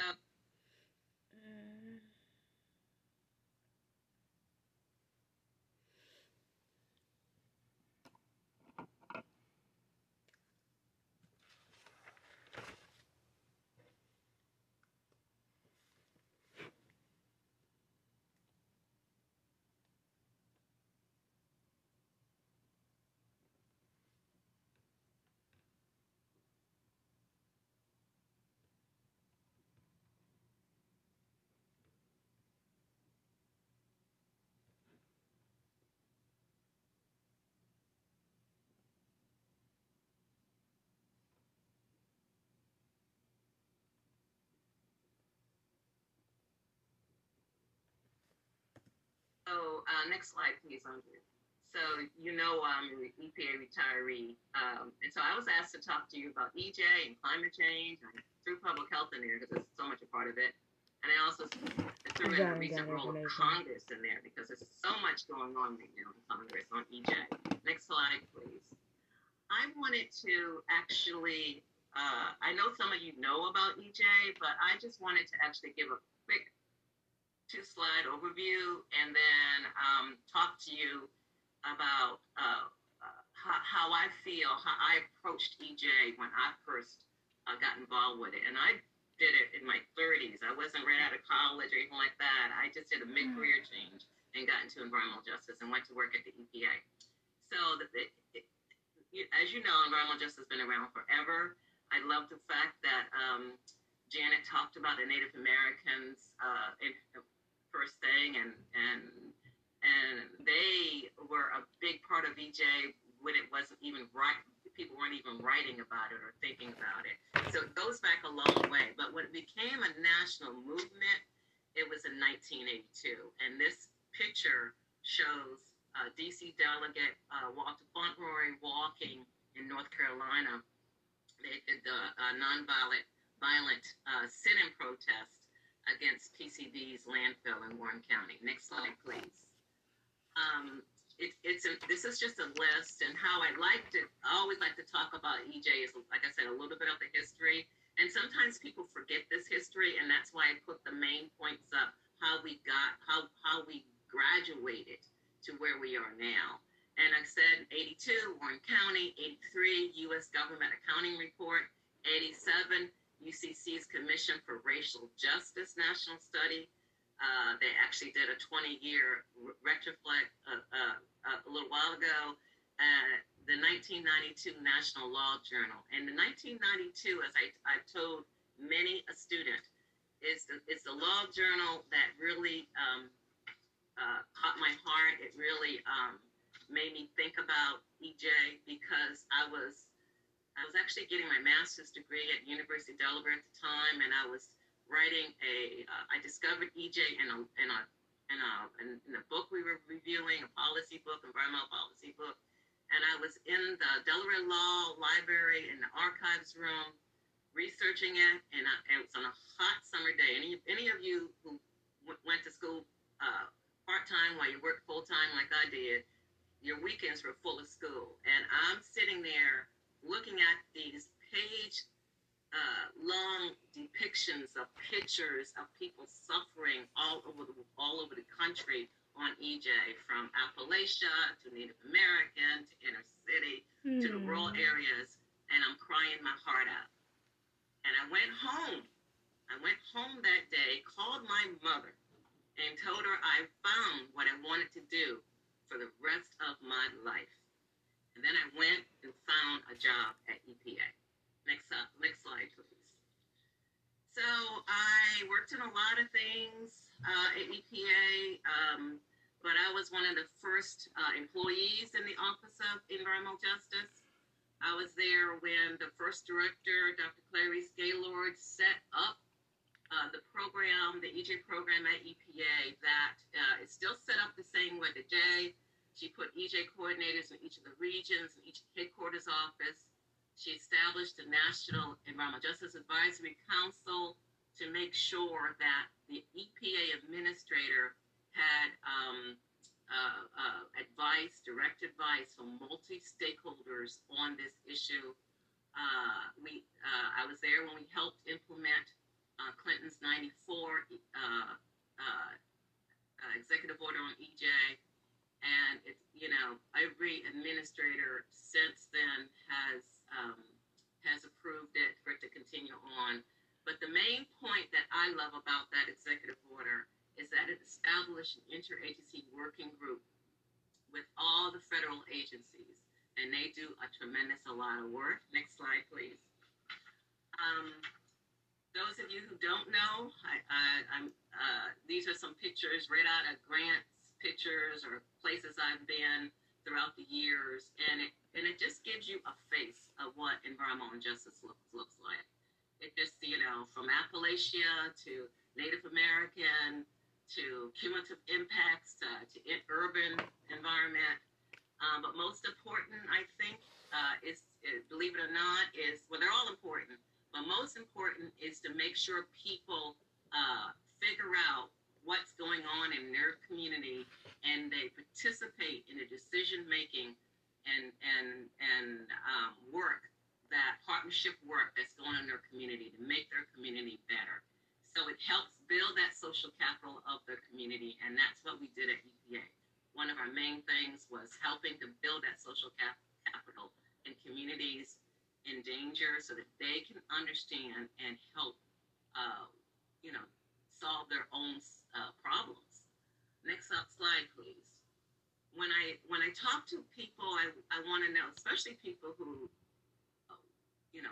solve their own problems. Next slide, please. When I talk to people, I want to know, especially people who may not know about EJ that much. I always think about how people who, solve their own problems. Next slide, please. When I talk to people, I want to know, especially people who may not know about EJ that much. I always think about how I learned about it and what were the things that I read that made sure that I knew what I was talking about. And these are some of those books and articles that were important to me as I was growing myself as a middle-aged adult in the EJ world. Because if you don't know what you don't know, you got to read about it. You got to study about it. You got to talk about it. And that's what I did. My next slide, please, Andrea. And so my last two slides for you are basically links. And I'm going to talk a little bit about them. But when I think about EJ and climate, and the reason why I have, and I see, Andrea will share these slides later, because I want you to have the links. Because a lot of people, especially with the Black Lives Matter protests, the nonviolent protests that they are engaged in right now, a lot of people don't understand or they don't quite get it why people are so angry. So I like to just give you some facts that will help you. So those first two links do that. The first one is the history of Tulsa, Oklahoma, Midwest, and what happened there. I think they even got a movie out about it now. And there's a whole lot of history, but a lot of times, if you're like me, you want to be able to point to something, and that points to what happened in Tulsa. Had that whole community, the Black community, was destroyed. It's only one Black community that we have a record of, but there were many. Many. And that stuff grows and is talked about in my family and other Black families, and we know about this stuff. Maybe you may not know about it, but we do, and it hurts us to this day. People may not know what systematic racism is, so I got a USA Today article there for you, and all these articles are current within the last 3 to 4 months. So these are just things that you can look at later, but they're important that for me to share these with you so you will understand that this is just not out of somebody's pain or heart. There are factual research articles on, for example, from Columbia University, why climate change is an EJ issue. For example, from Harvard Medical School, why extreme heat is an issue in urban communities. I think you have the Center for Earth, Energy, and Democracy is the executive director is Dr. Cecilia Martinez. If you don't know her, she's out of Minneapolis. I would suggest you click on, I got her website right there. Click on her website and learn about what she's doing, because, you know, she has a clean power plan training. It's on her website that if you, and of course, this administration has not got a clean power plan, but I remember working on it with Janet, and I think it was the best thing we ever did, because what we did, and Janet was adamant about this, was that she did not want to get it wrong. She wanted to get it right.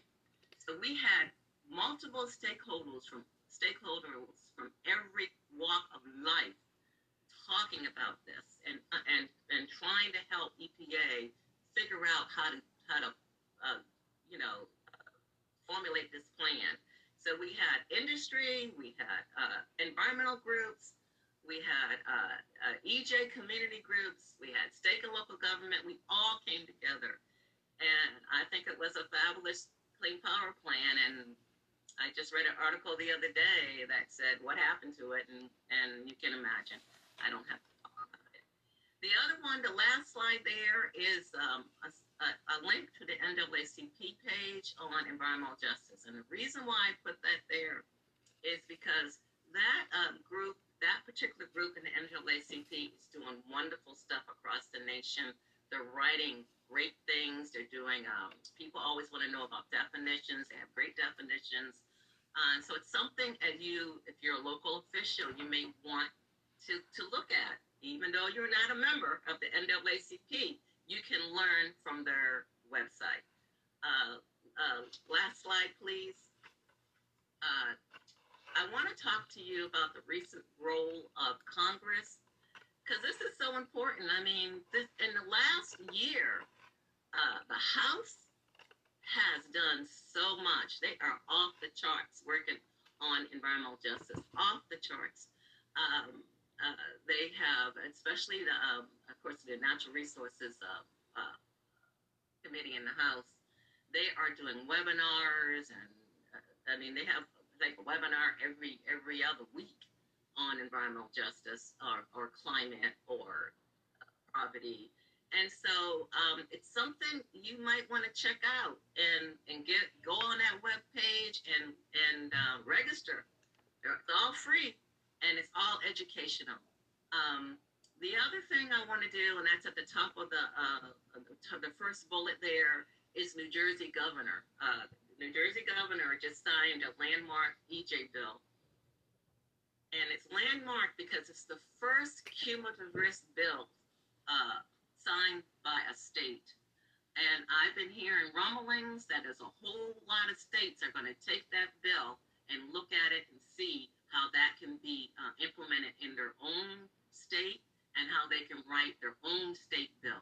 Because according to the EJ organizations and anyone who works with them, EJ is not just a lead issue. It's not just a air issue. It's a multiple diverse issue because it impacts. We live in a community that faces various ills and pollution and water, land, air, and we have to learn that we have to change from the past and learn that we have to look at all these as a cumulative impact. And New Jersey, the reason I put that there is so you can read that bill, you can read what the governor says. New Jersey has done a great job. They did it with the help of their EJ organizations in that state and their the academics from that state who work on EJ. They all came together and pulled this bill out. And I think it's one of our best things things out there right now. It just happened. So that's why I wanted you to have that. The National Resources Committee from the House has actually have an EJ for Act for All bill, and that's listed there. They worked with the EJ communities to pull that off. I actually was in a meeting in the summer when they first started coming together around that bill, and I was really actually it wasn't in the summer. It was just before COVID, so we weren't doing anywhere this summer. It was just before COVID, and I was surprised, happily surprised that Nancy Pelosi came in and gave her verbal support of it. So that's being talked about now. Of course, it hasn't been passed Senate yet, but at least we have it passed. It passed the House. And the last bullet there, that has 3 bullets underneath of it, is about the National Black Caucus of State Legislators. I don't know if any of you belong to them, but on this call. But they have been coming out with their own EJ platform, and I wanted to give you some of those links because they are doing tremendous work now. And I don't think they were doing that other than maybe a year ago. And so that's something that you should check it out, because even though if you're not a member of the National Black Caucus of State Legislators, one of your colleagues is a member, and you should see what they're doing on this. And the very last bullet there is a video. And the reason why I put that there, because you don't want to, you need a moment to talk about that, to look at that video. But the reason why I put it there, because there's a lot of Midwest legislators speaking on that video. And I think that you would probably know some of them. So it's something that you should look at in your off time, right? But you should look at, because it's important that you know what your colleagues are saying. And I'm just excited because I've had a 25-year career in environmental justice. I'm still, even though I'm not working for EPA, I still help on a local level. I still work on with people who have met throughout my life, and they still get me on Zoom calls, or they have me come to their classes before COVID and speak.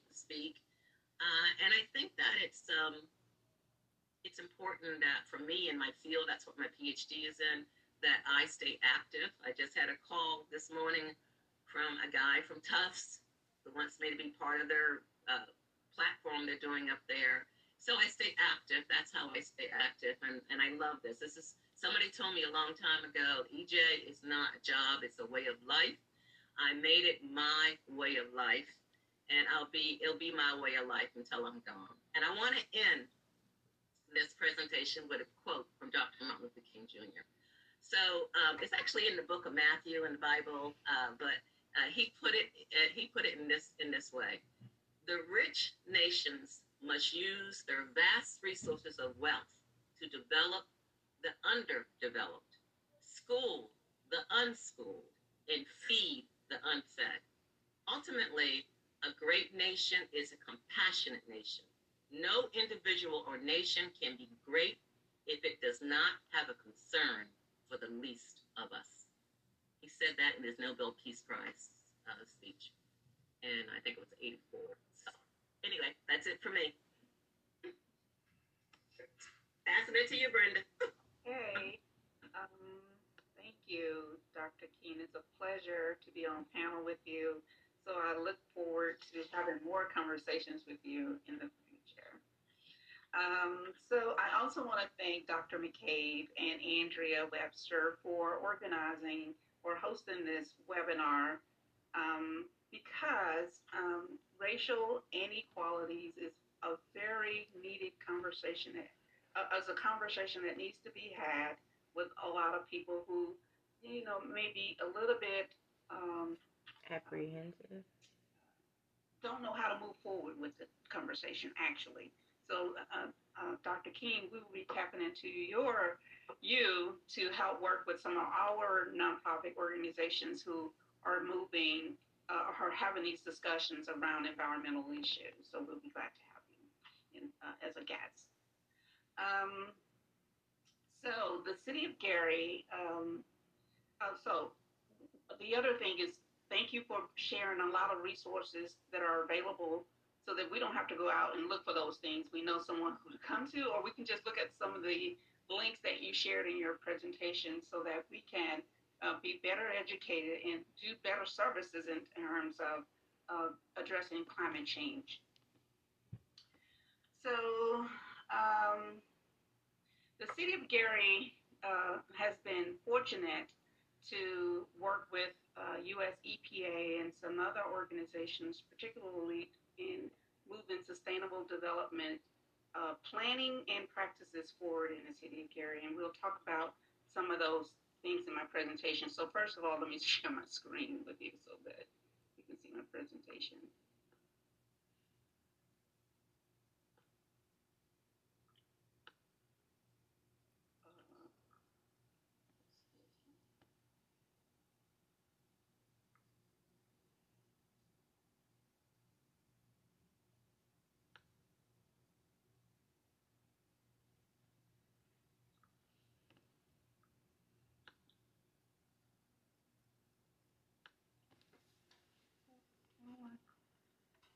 Right here.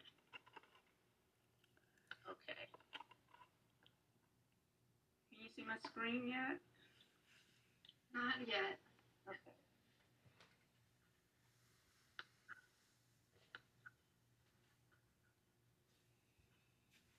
All right. Yeah, here we go. Oh. Pull it up here. Okay. So today I'll talk to you a little bit about how the city of Gary has been using, doing some capacity building, climate resilient activity in the city for a while now.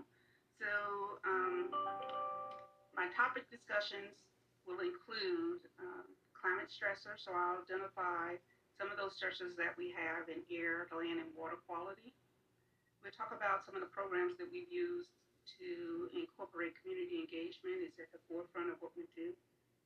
And then I will talk about, lastly, our climate resilience and recovery planning process and how the public can be involved in that, and how we are recruiting right now for people to be a part of the our work groups. And this is through our program with the Indiana University ERI in developing a climate action plan for the city of Gary. All right, so I want to stay on text. All right, the city of Gary, for those of you who may not know, is located on the shores of Lake Michigan.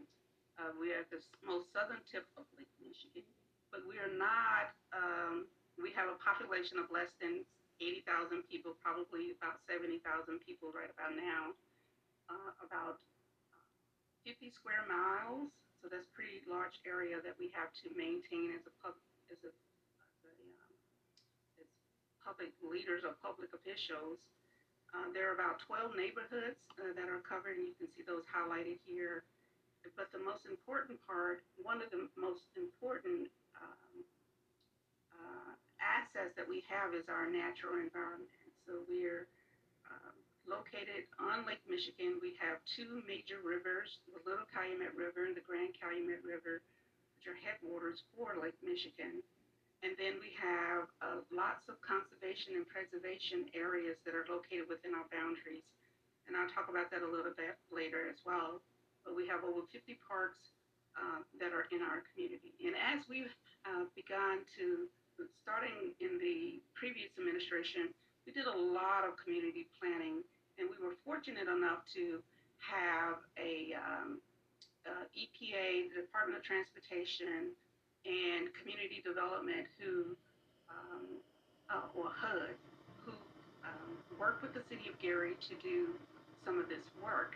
And then later on, we had a designation of a strong city, strong communities from the White House. So we had a staff of federal employees who were housed at City Hall to help us work through some of the many challenges that we have as a community in terms of advancing the city and moving forward. So we were excited to have those resources available in our city. That ended up with us coming up with several neighborhood plans. And at the forefront was community engagement. Everything that we did in terms of neighborhood planning, there were partners, alliances, there were with other organizations. But we were able to do lots of things in terms of moving our city forward.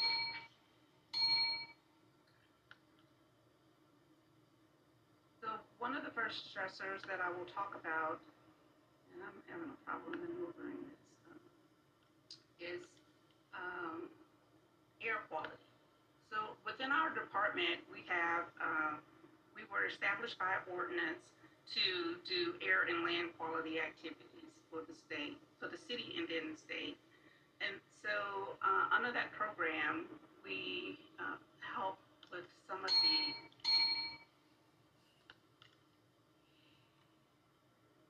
monitoring and enforcement. So we work along with US EPA and the Indiana Department of Environmental Management on air quality issues. We are considered as a non-attainment area for Lake County and Porter County, Indiana, meaning that we still do some activities in order to help reduce, well, we set some goals in order to reduce our impact on air quality. So maybe around in about, 2017, I want to say, 2016, we met with the US EPA and we were designated as a Making a Visible Difference community.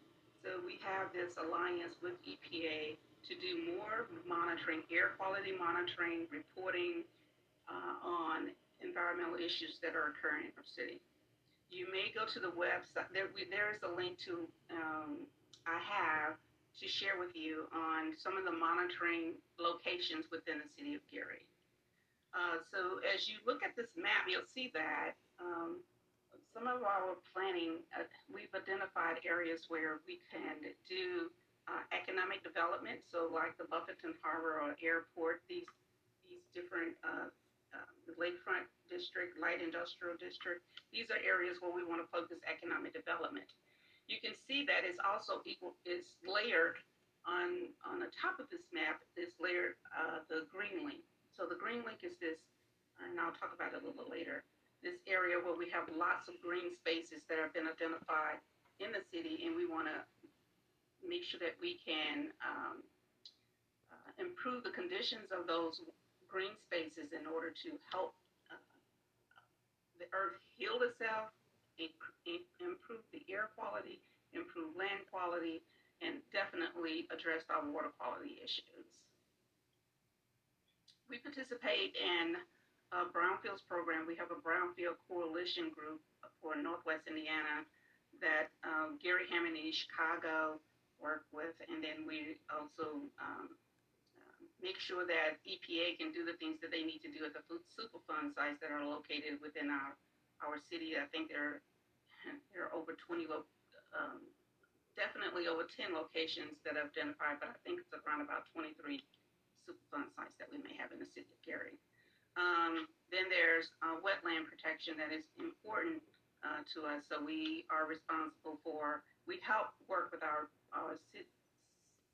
other city departments in order to identify where wetlands are, and then also ensure that we are protecting those spaces from the impact of development on those spaces.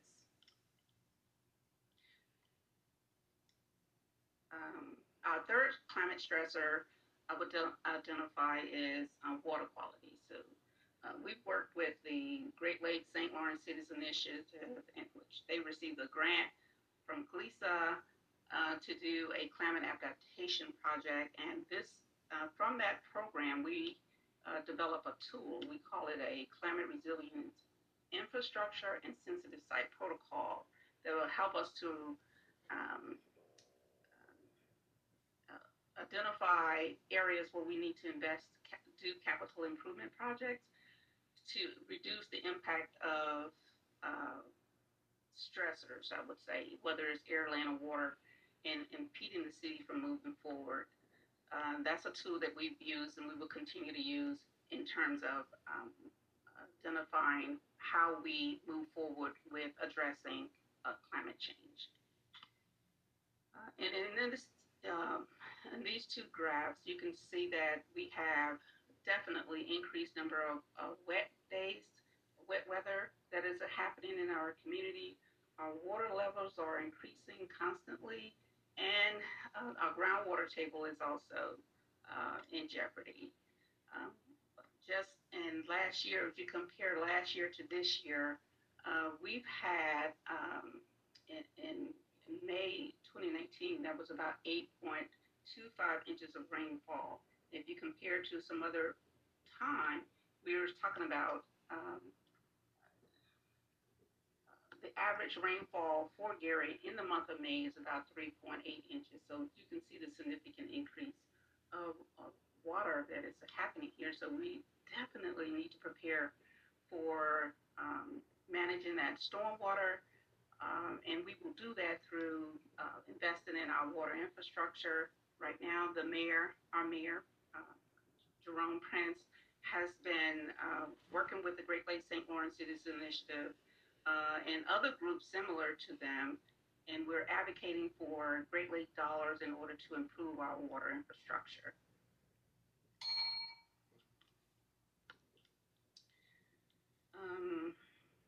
So we've completed our green infrastructure planning for the city, and we based it upon an existing plan that we have, which is the Green Link. And here again, you see the layers of this is a 30-mile multimodal trail that we've kind of planned for, having completed the development and constructing the Green Link plan. But it's ideal, it's the plan that we would use in order to connect our green spaces around the city. And on the west side over here, where you see the Brunswick neighborhood, we have a group who has been working with us, the Field Museum, the Audubon Society, the Shirley Hine Land Trust, and some more partners who have been working on this west side to identify. They've completed a quality of life assessment, and we are working with residents to show how each of them can be good neighbors to each other. So we're saying if you are living around a preservation area where they've invested lots of resources into these spaces, how do we work together in a community? So we've asked our conservation groups to do more outreach to citizens in those areas, to educate them about the importance of the preservation areas, and then vice versa. They are teaching our residents how important it is to have an appreciation for our green spaces and how do we protect them.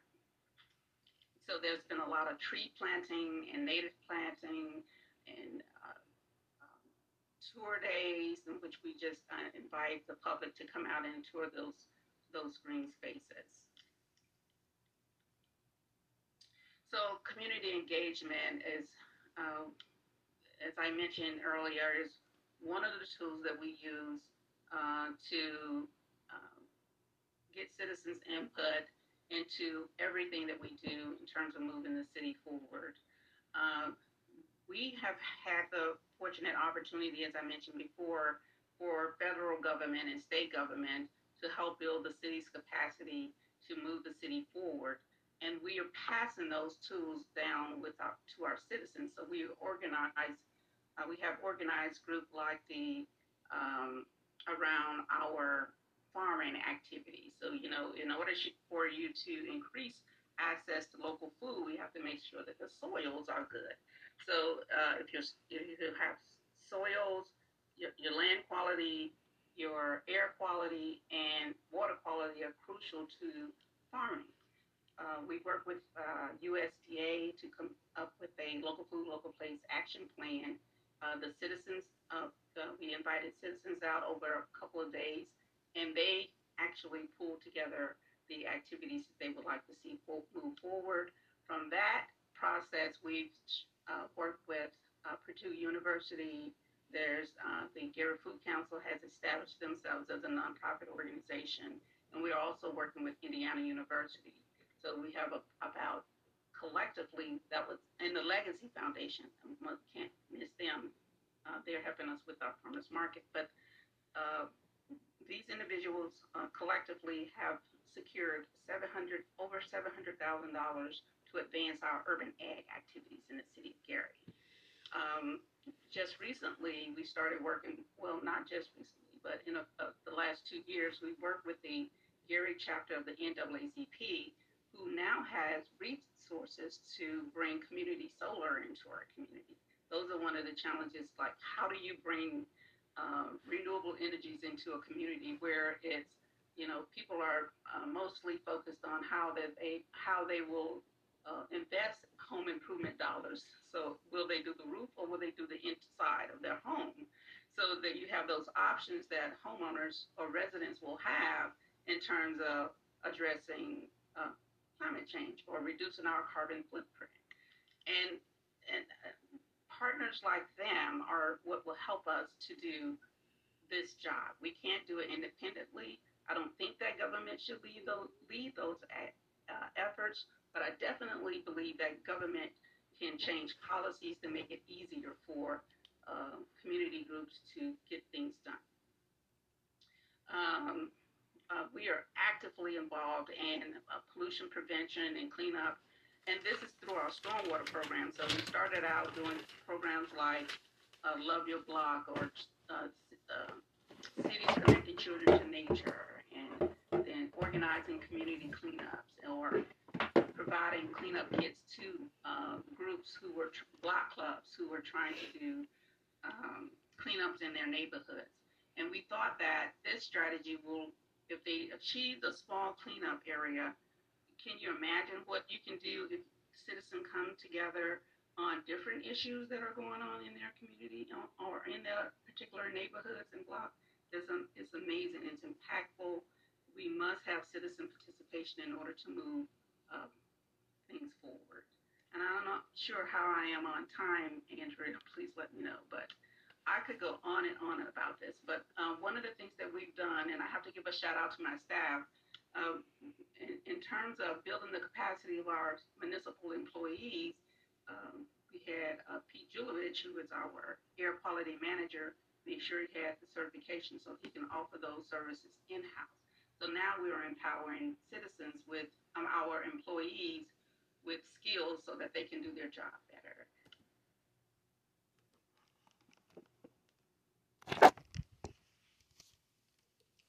Thank you so much for listening. All right, ladies and gentlemen, good people.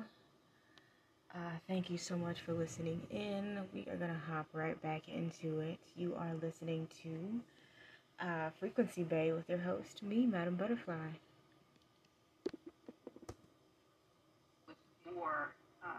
Even more as we develop plans such as our climate action planning process. I think I am way behind on my schedule. But so the final thing I want to discuss is how we are moving our climate resilience and recovery action plan forward. It took us a few years to get to this place. And I think that in involving citizens in processes, you have to take a slower pace. You have to have a slower pace in terms of moving things forward. Yeah, we could say, oh yeah, we want to do this particular project, and we can just take on the initiative as a local government and just do it. But do you really have the support of the community in terms of moving things forward? So it does take time when you're doing these plans. The first year we did our just an inventory of all of the sustainable development activities that we've done from local government and some of our nonprofit partners. Secondly, the second year we completed our greenhouse gas inventory. This year we're working on our climate action planning. So I'm thankful to Indiana University and allowing us to have an extern who is assigned to the city to help us work through that process. And now that Gary has done it, we have other communities who are interested in moving it farther, moving doing their greenhouse gas inventory in Northwest Indiana. So we're excited that we're not in this alone, but there are other people that are doing it, which will make it easier for us to get the data that we need in order to make sure that our work is a little bit more, a little solid there.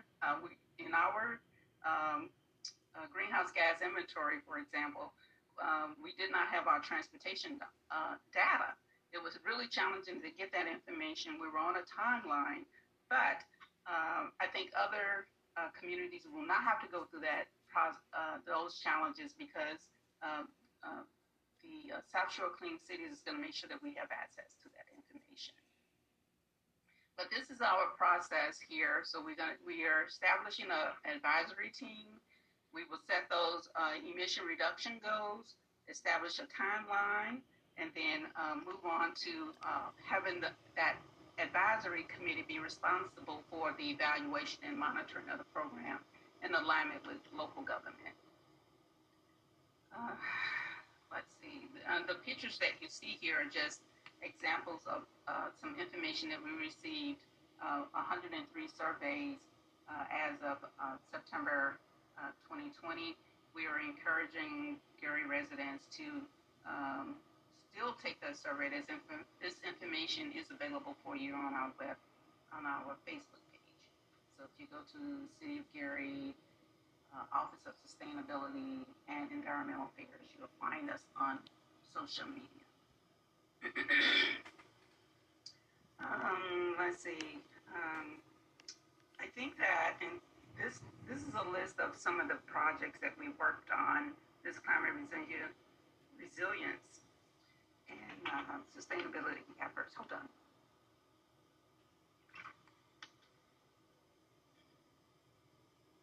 So I'll talk about one that I haven't mentioned yet. In 2016, we were able to work with the U.S. Department of Energy to come up with a clean energy for low-income communities action plan that we are moving forward, and it's centered around renewable energies and energy efficiency activities. So programs like weatherization, healthy homes, neighborhood, community solar are some of the deliverables we would like to see in the city of Gary.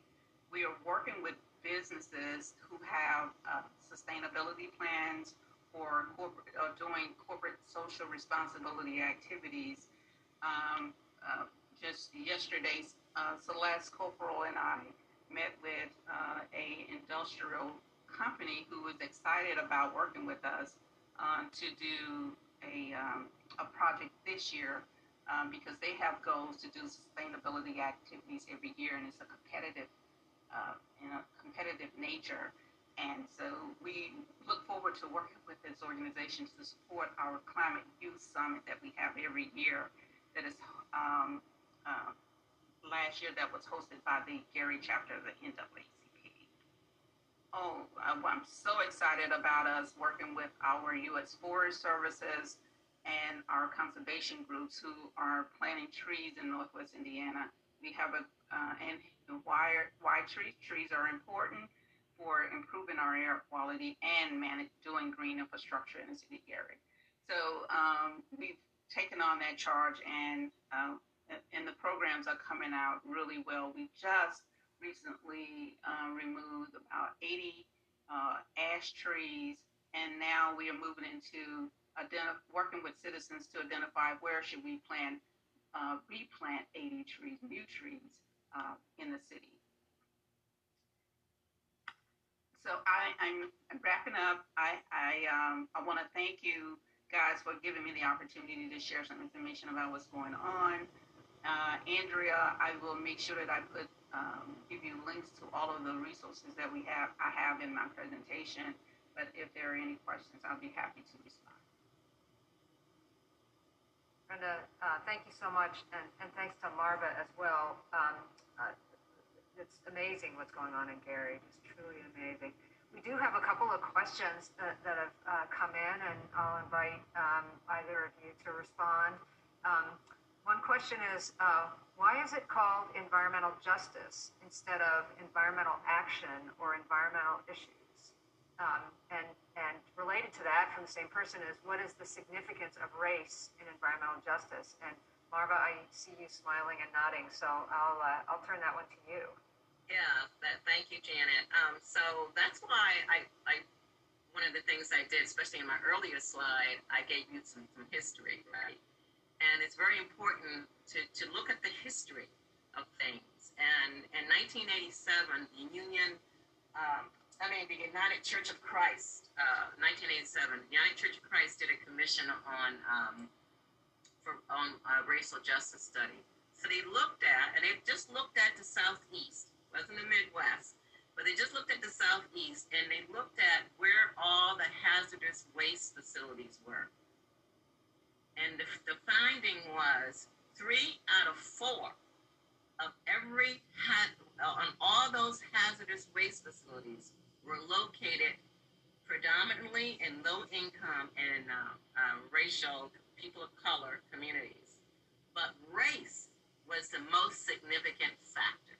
Race was. Income was second, but race was the most significant factor. And if you do your research, if you continue to do your research, that was in 87. You continue to do it, that comes up every time anyone is doing any type of study. Actually, that study was revisited 20 years later. So recently, they had they revisited that study, and people on that study was Paul Mohide, he's at the University of Michigan. Dr. Robert Bullard, you might see him, he's written like 20 books on environmental justice. So there was a lot of the same people in that study, but of course there were students involved, and they found out the same thing. The results were the same thing. 3 out of 4 pollutant facilities were in people of color and low-income communities, with race being the most significant factor. Didn't change in 20 years. And so of course, President Clinton, when he did his executive order, he did it based on, people of color. Back then they called it minority. People don't call themselves minority anymore. But people of color and poor people. So that's what you'll find in environmental justice. People of color and poor people are the most impacted. But race is still the most significant. And so I suggest, it's all when you get my presentations, just read some of that stuff I mentioned in there, and you'll see for yourself. That's why I always think people need to see for themselves, right? And if you read some of those books, if you read some of those articles, it's still the same. It hasn't changed. Actually, according to my 89-year-old mother, race is worse than it was in her day. So it's still there. Well, I think I'd like to add that. Yeah, go ahead. I would like to add that in terms of redevelopment and investing dollars into those targeted neighborhoods, it's even more challenging because now you have to go back. So, for example, in the Black Oak area where it's really wet over there, so there's a lot of flooding that occurs. There are a lot of homes on septic systems. So those are, they're located not too far from the Little Calumet River. So when you start, we've had support from our congressional supporters, leaders, in terms of doing water infrastructure projects in those areas, but it's not enough. So we need to do more investment in those neighborhoods. And how do you get those dollars when you're living in a low-income area? The tax base is not as it is, let's say, for opposite of Miller, who has higher-end homes, moderate homes, where you're collecting a greater dollar from, or your Tolleson neighborhood, small farm neighborhood, where they have a little bit more resources. So it's equally challenging. Yeah. And I would. Sorry, Marva, go ahead.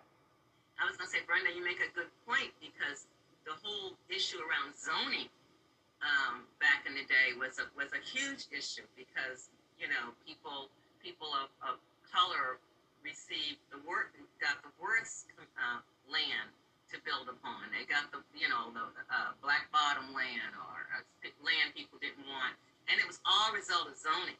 And people say, well, they shouldn't live there, but that's the only place they could have lived back then.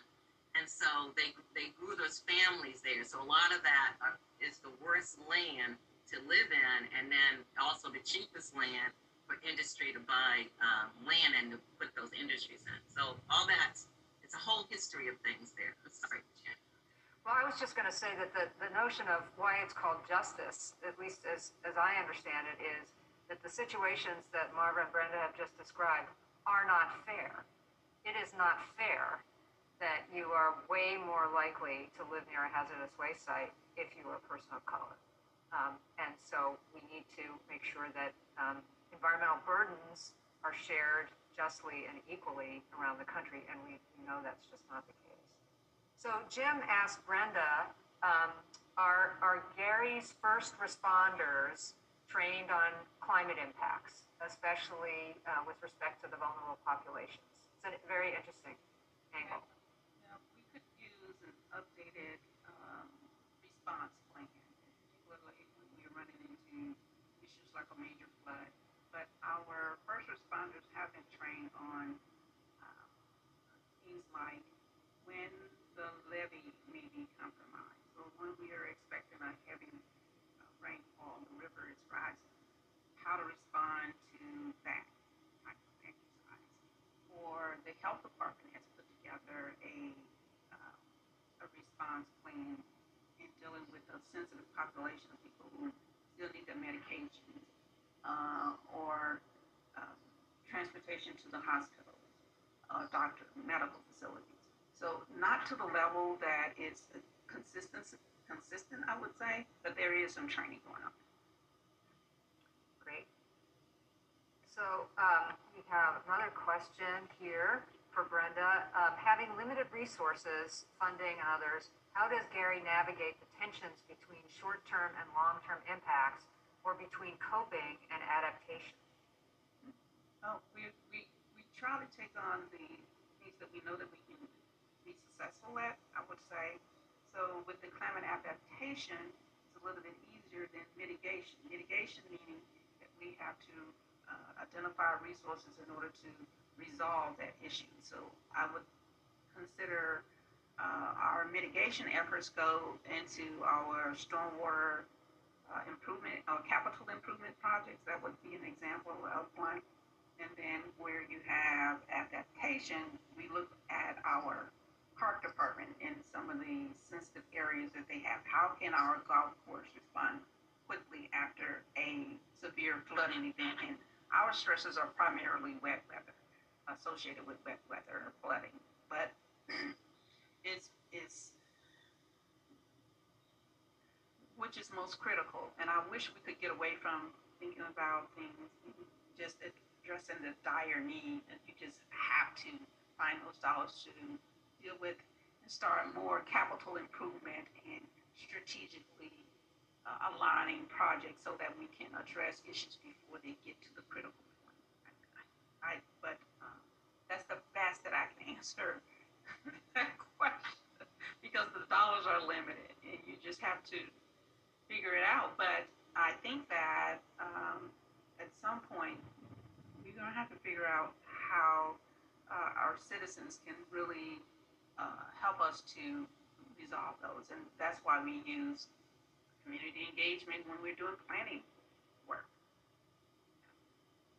Well, we have gone 1 minute over our promised hard stop at 1. I want to thank everybody who's joined us today. I want to thank those of you that put thoughts into the chat box. I want to thank Andrea for making this run so smoothly, and I especially want to thank Marva King and Brenda Scott Henry for joining us today and for everything that they do. We will look forward to providing you with more information and things to read. Having a reading list curated by Dr. Marva King is a pretty awesome opportunity for all of us. So thanks again, and everybody have a wonderful day, and please do stay safe and well. Thank you.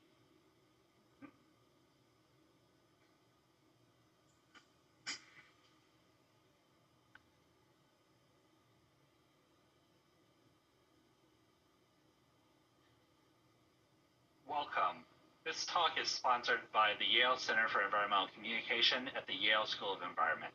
My name is Joshua Lowe, and I'm the Partnerships Director for the Yale Program on Climate Change Communication, or YPCCC. I'm so excited for today's panel, talking about how to translate research into action and power for environmental justice organizations. We have a rock star panel. I'm frankly kind of giddy, but I have some housekeeping to do first. Based at the Yale School of Environment, the Center for Environmental Communication, YCEC for short, focuses on 4 areas. We conduct research on the psychological, cultural, and political factors that influence environmental attitudes and behavior. Second, we teach students and train working professionals. Third, we convene a global network of climate communication scholars and practitioners. And finally, we inform and engage the public through environmental journalism, including Yale Climate Connections, a climate-focused news service that engages many thousands of people every day and includes a short daily radio story that airs on more than 680 stations nationwide.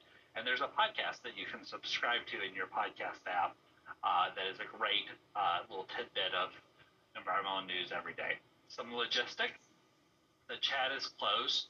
Please use the question and answer feature at the bottom of your screen to ask questions and to upvote other people's questions. We have folks monitoring the questions, so be assured that your question will be seen.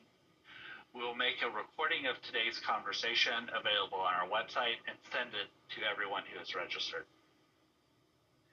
Today's talk will be moderated by Professor Gerald Torres.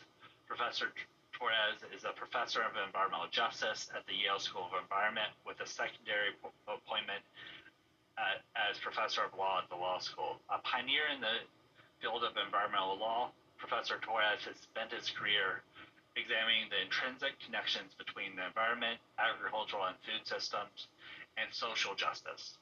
His research is into how race and ethnicity impact environmental policy has been influential in the emergence and evolution of the field of environmental justice. His work also includes the study of conflicts over resource management between Native American tribes, states, and federal governments. Previously, Torres taught at the Cornell Law School, the University of Texas Law School, and the University of Minnesota Law School, serving as Associate Dean at both. He is also former president of the Association of American Law Schools and served as Deputy Assistant Attorney General for Environment and Natural Resources Division of the U.S. Department of Justice during the Clinton administration. With that, welcome Professor Torres, and over to you for moderation. Thank you, and thank everyone for joining us this afternoon. I hope this panel. I know this panel is going to be excellent. I hope that you get everything you're out. Be sure to put your questions in the question and answer using the question and answer function. We'll try to get to those at the end if we have time. Let me go ahead and introduce the panel in the order in which they'll be speaking. First is Dr. Jennifer Carman, who is the Deputy Research Manager at the Yale Program on Climate Change Communication. Her work supports the development of strategies to foster behaviors with personal, social, and environmental benefits through times of environmental change and stress. Jackie Patterson is the founder and executive director of the Chisholm Legacy Project, a resource hub for Black frontline climate justice leadership. Prior to the launch of the Chisholm Legacy Project, Ms. Patterson served as the Senior Director for the NAACP Environment and Climate Justice Program for over a decade. Dana Johnson served as the Senior Director of Strategy and Federal Policy at WEAC for Environmental Justice and has moderated conversations about equitable policymaking on behalf of the New York Bar Association, the Massachusetts Institute of Technology, Water Club. WEAC is one of the oldest environmental justice groups in the country. I believe it was the first Black-led environmental justice group. So I welcome you all, and I turn the floor over to Dr. Carman. Thank you so much, Professor Torres, for introducing me, and Thank you to my fellow panelists for joining me today. I'm really honored to be here. So I'm about to share my screen. This is always a little fraught. We'll make sure that this works. So just a second. All right, my screen should be shared now. And so thank you very much again for joining me. I'm really excited to be here. And so our panel today is talking about how climate justice organizations use public opinion data to win. And I'm here to set the stage by talking about what that public opinion research currently says. And so to give you a roadmap for my remarks today, first I'll be giving a background for this research, then I'll be sharing some key results and takeaways, and then I'll look forward to talk about some potential next steps. First, to give you some background, I want to share how YPCCC has used data in the past to help climate organizations answer key questions for their campaigns. For those who don't already know, YPCCC conducts scientific research on public attitudes, behaviors, and policy support regarding climate change. And one of our priorities is to help other organizations in the climate movement use our data to help their campaigns. And so one question we help them answer is, what are the current levels of support for climate policies? And we measure this support at the national level through our Climate Change in the American Mind study, and we've also tracked support for many of these policies over time. We've also done data analysis to show where support is highest for these various policies throughout the US, and we've also worked with partners to help them identify who these supporters are at the local level and developed methods to turn that support into local action. And so this analysis asked, how much do American support policies really collected a vast amount of data on support for a lot of different climate policies over the years, but we want to, because as important as they are, there's not a whole lot of level data or analysis on how much support they have. And so my fellow panelists will also talk about additional gaps in this research. But we knew that if we wanted to start exploring these issues, we'd really need to reach out to experts in the field to get their input on what kind of data would even be useful to analyze. Because our researchers at YPCCC are experts on survey data and public opinion on climate change, but we're not, and I'm not, an expert on climate justice. And talking to experts is best practice in research in general, but it's especially important when dealing with justice issues because, speaking as well, bluntly, a well-meaning white person, it's really easy to screw up, like entering into these conversations if you're not careful, and even if you are careful. And so it was very important to us to have these conversations and to get input from the people who would be affected by this data. And so we reached out to the Yale Center for Environmental Justice to work with them on figuring out what research from all of these piles of data we collected might be useful to organizations who are working in the climate justice movement. And through our work with them and with conversations with other organizations in the movement, we narrowed it down to 3 federal policy areas related to just transition, or moving away from fossil fuels in a way that advances social justice. And so these 3 areas are renewable energy transition, or investing in a 100% renewable energy economy, federal investment in frontline communities, and if you haven't heard that term before, that refers to communities who are historically marginalized, but also most likely to feel the strongest effects of climate change first, and job creation policies related to renewable energy transition. And these policies represent the climate justice priorities of not just addressing the unequal harms of climate change, of which there are many, but also providing equitable benefits when developing climate solutions. And so today I'll be presenting data on what we found in these 3 areas. And the reason that we really wanted to highlight these findings is because we found high levels of national support for all of them. In particular, support was really high for job creation policies. For example, 83% of Americans overall support reestablishing the Civilian Conservation Corps, and 81% support creating programs to hire federal programs to hire oil and gas workers to cap abandoned oil and gas wells, and hiring coal workers to close down old mines. We also found that there's high support for investment in frontline communities. For example, 79% of Americans overall support federal funding to increase the energy efficiency in residential buildings in low-income communities. There's also 68% support for increasing federal communities directly to communities who have been disproportionately harmed by air and water pollution. Finally, for the area of renewable energy transition, there was 70% of Americans support transitioning the entire U.S. economy to 100% clean energy by 2050. majority.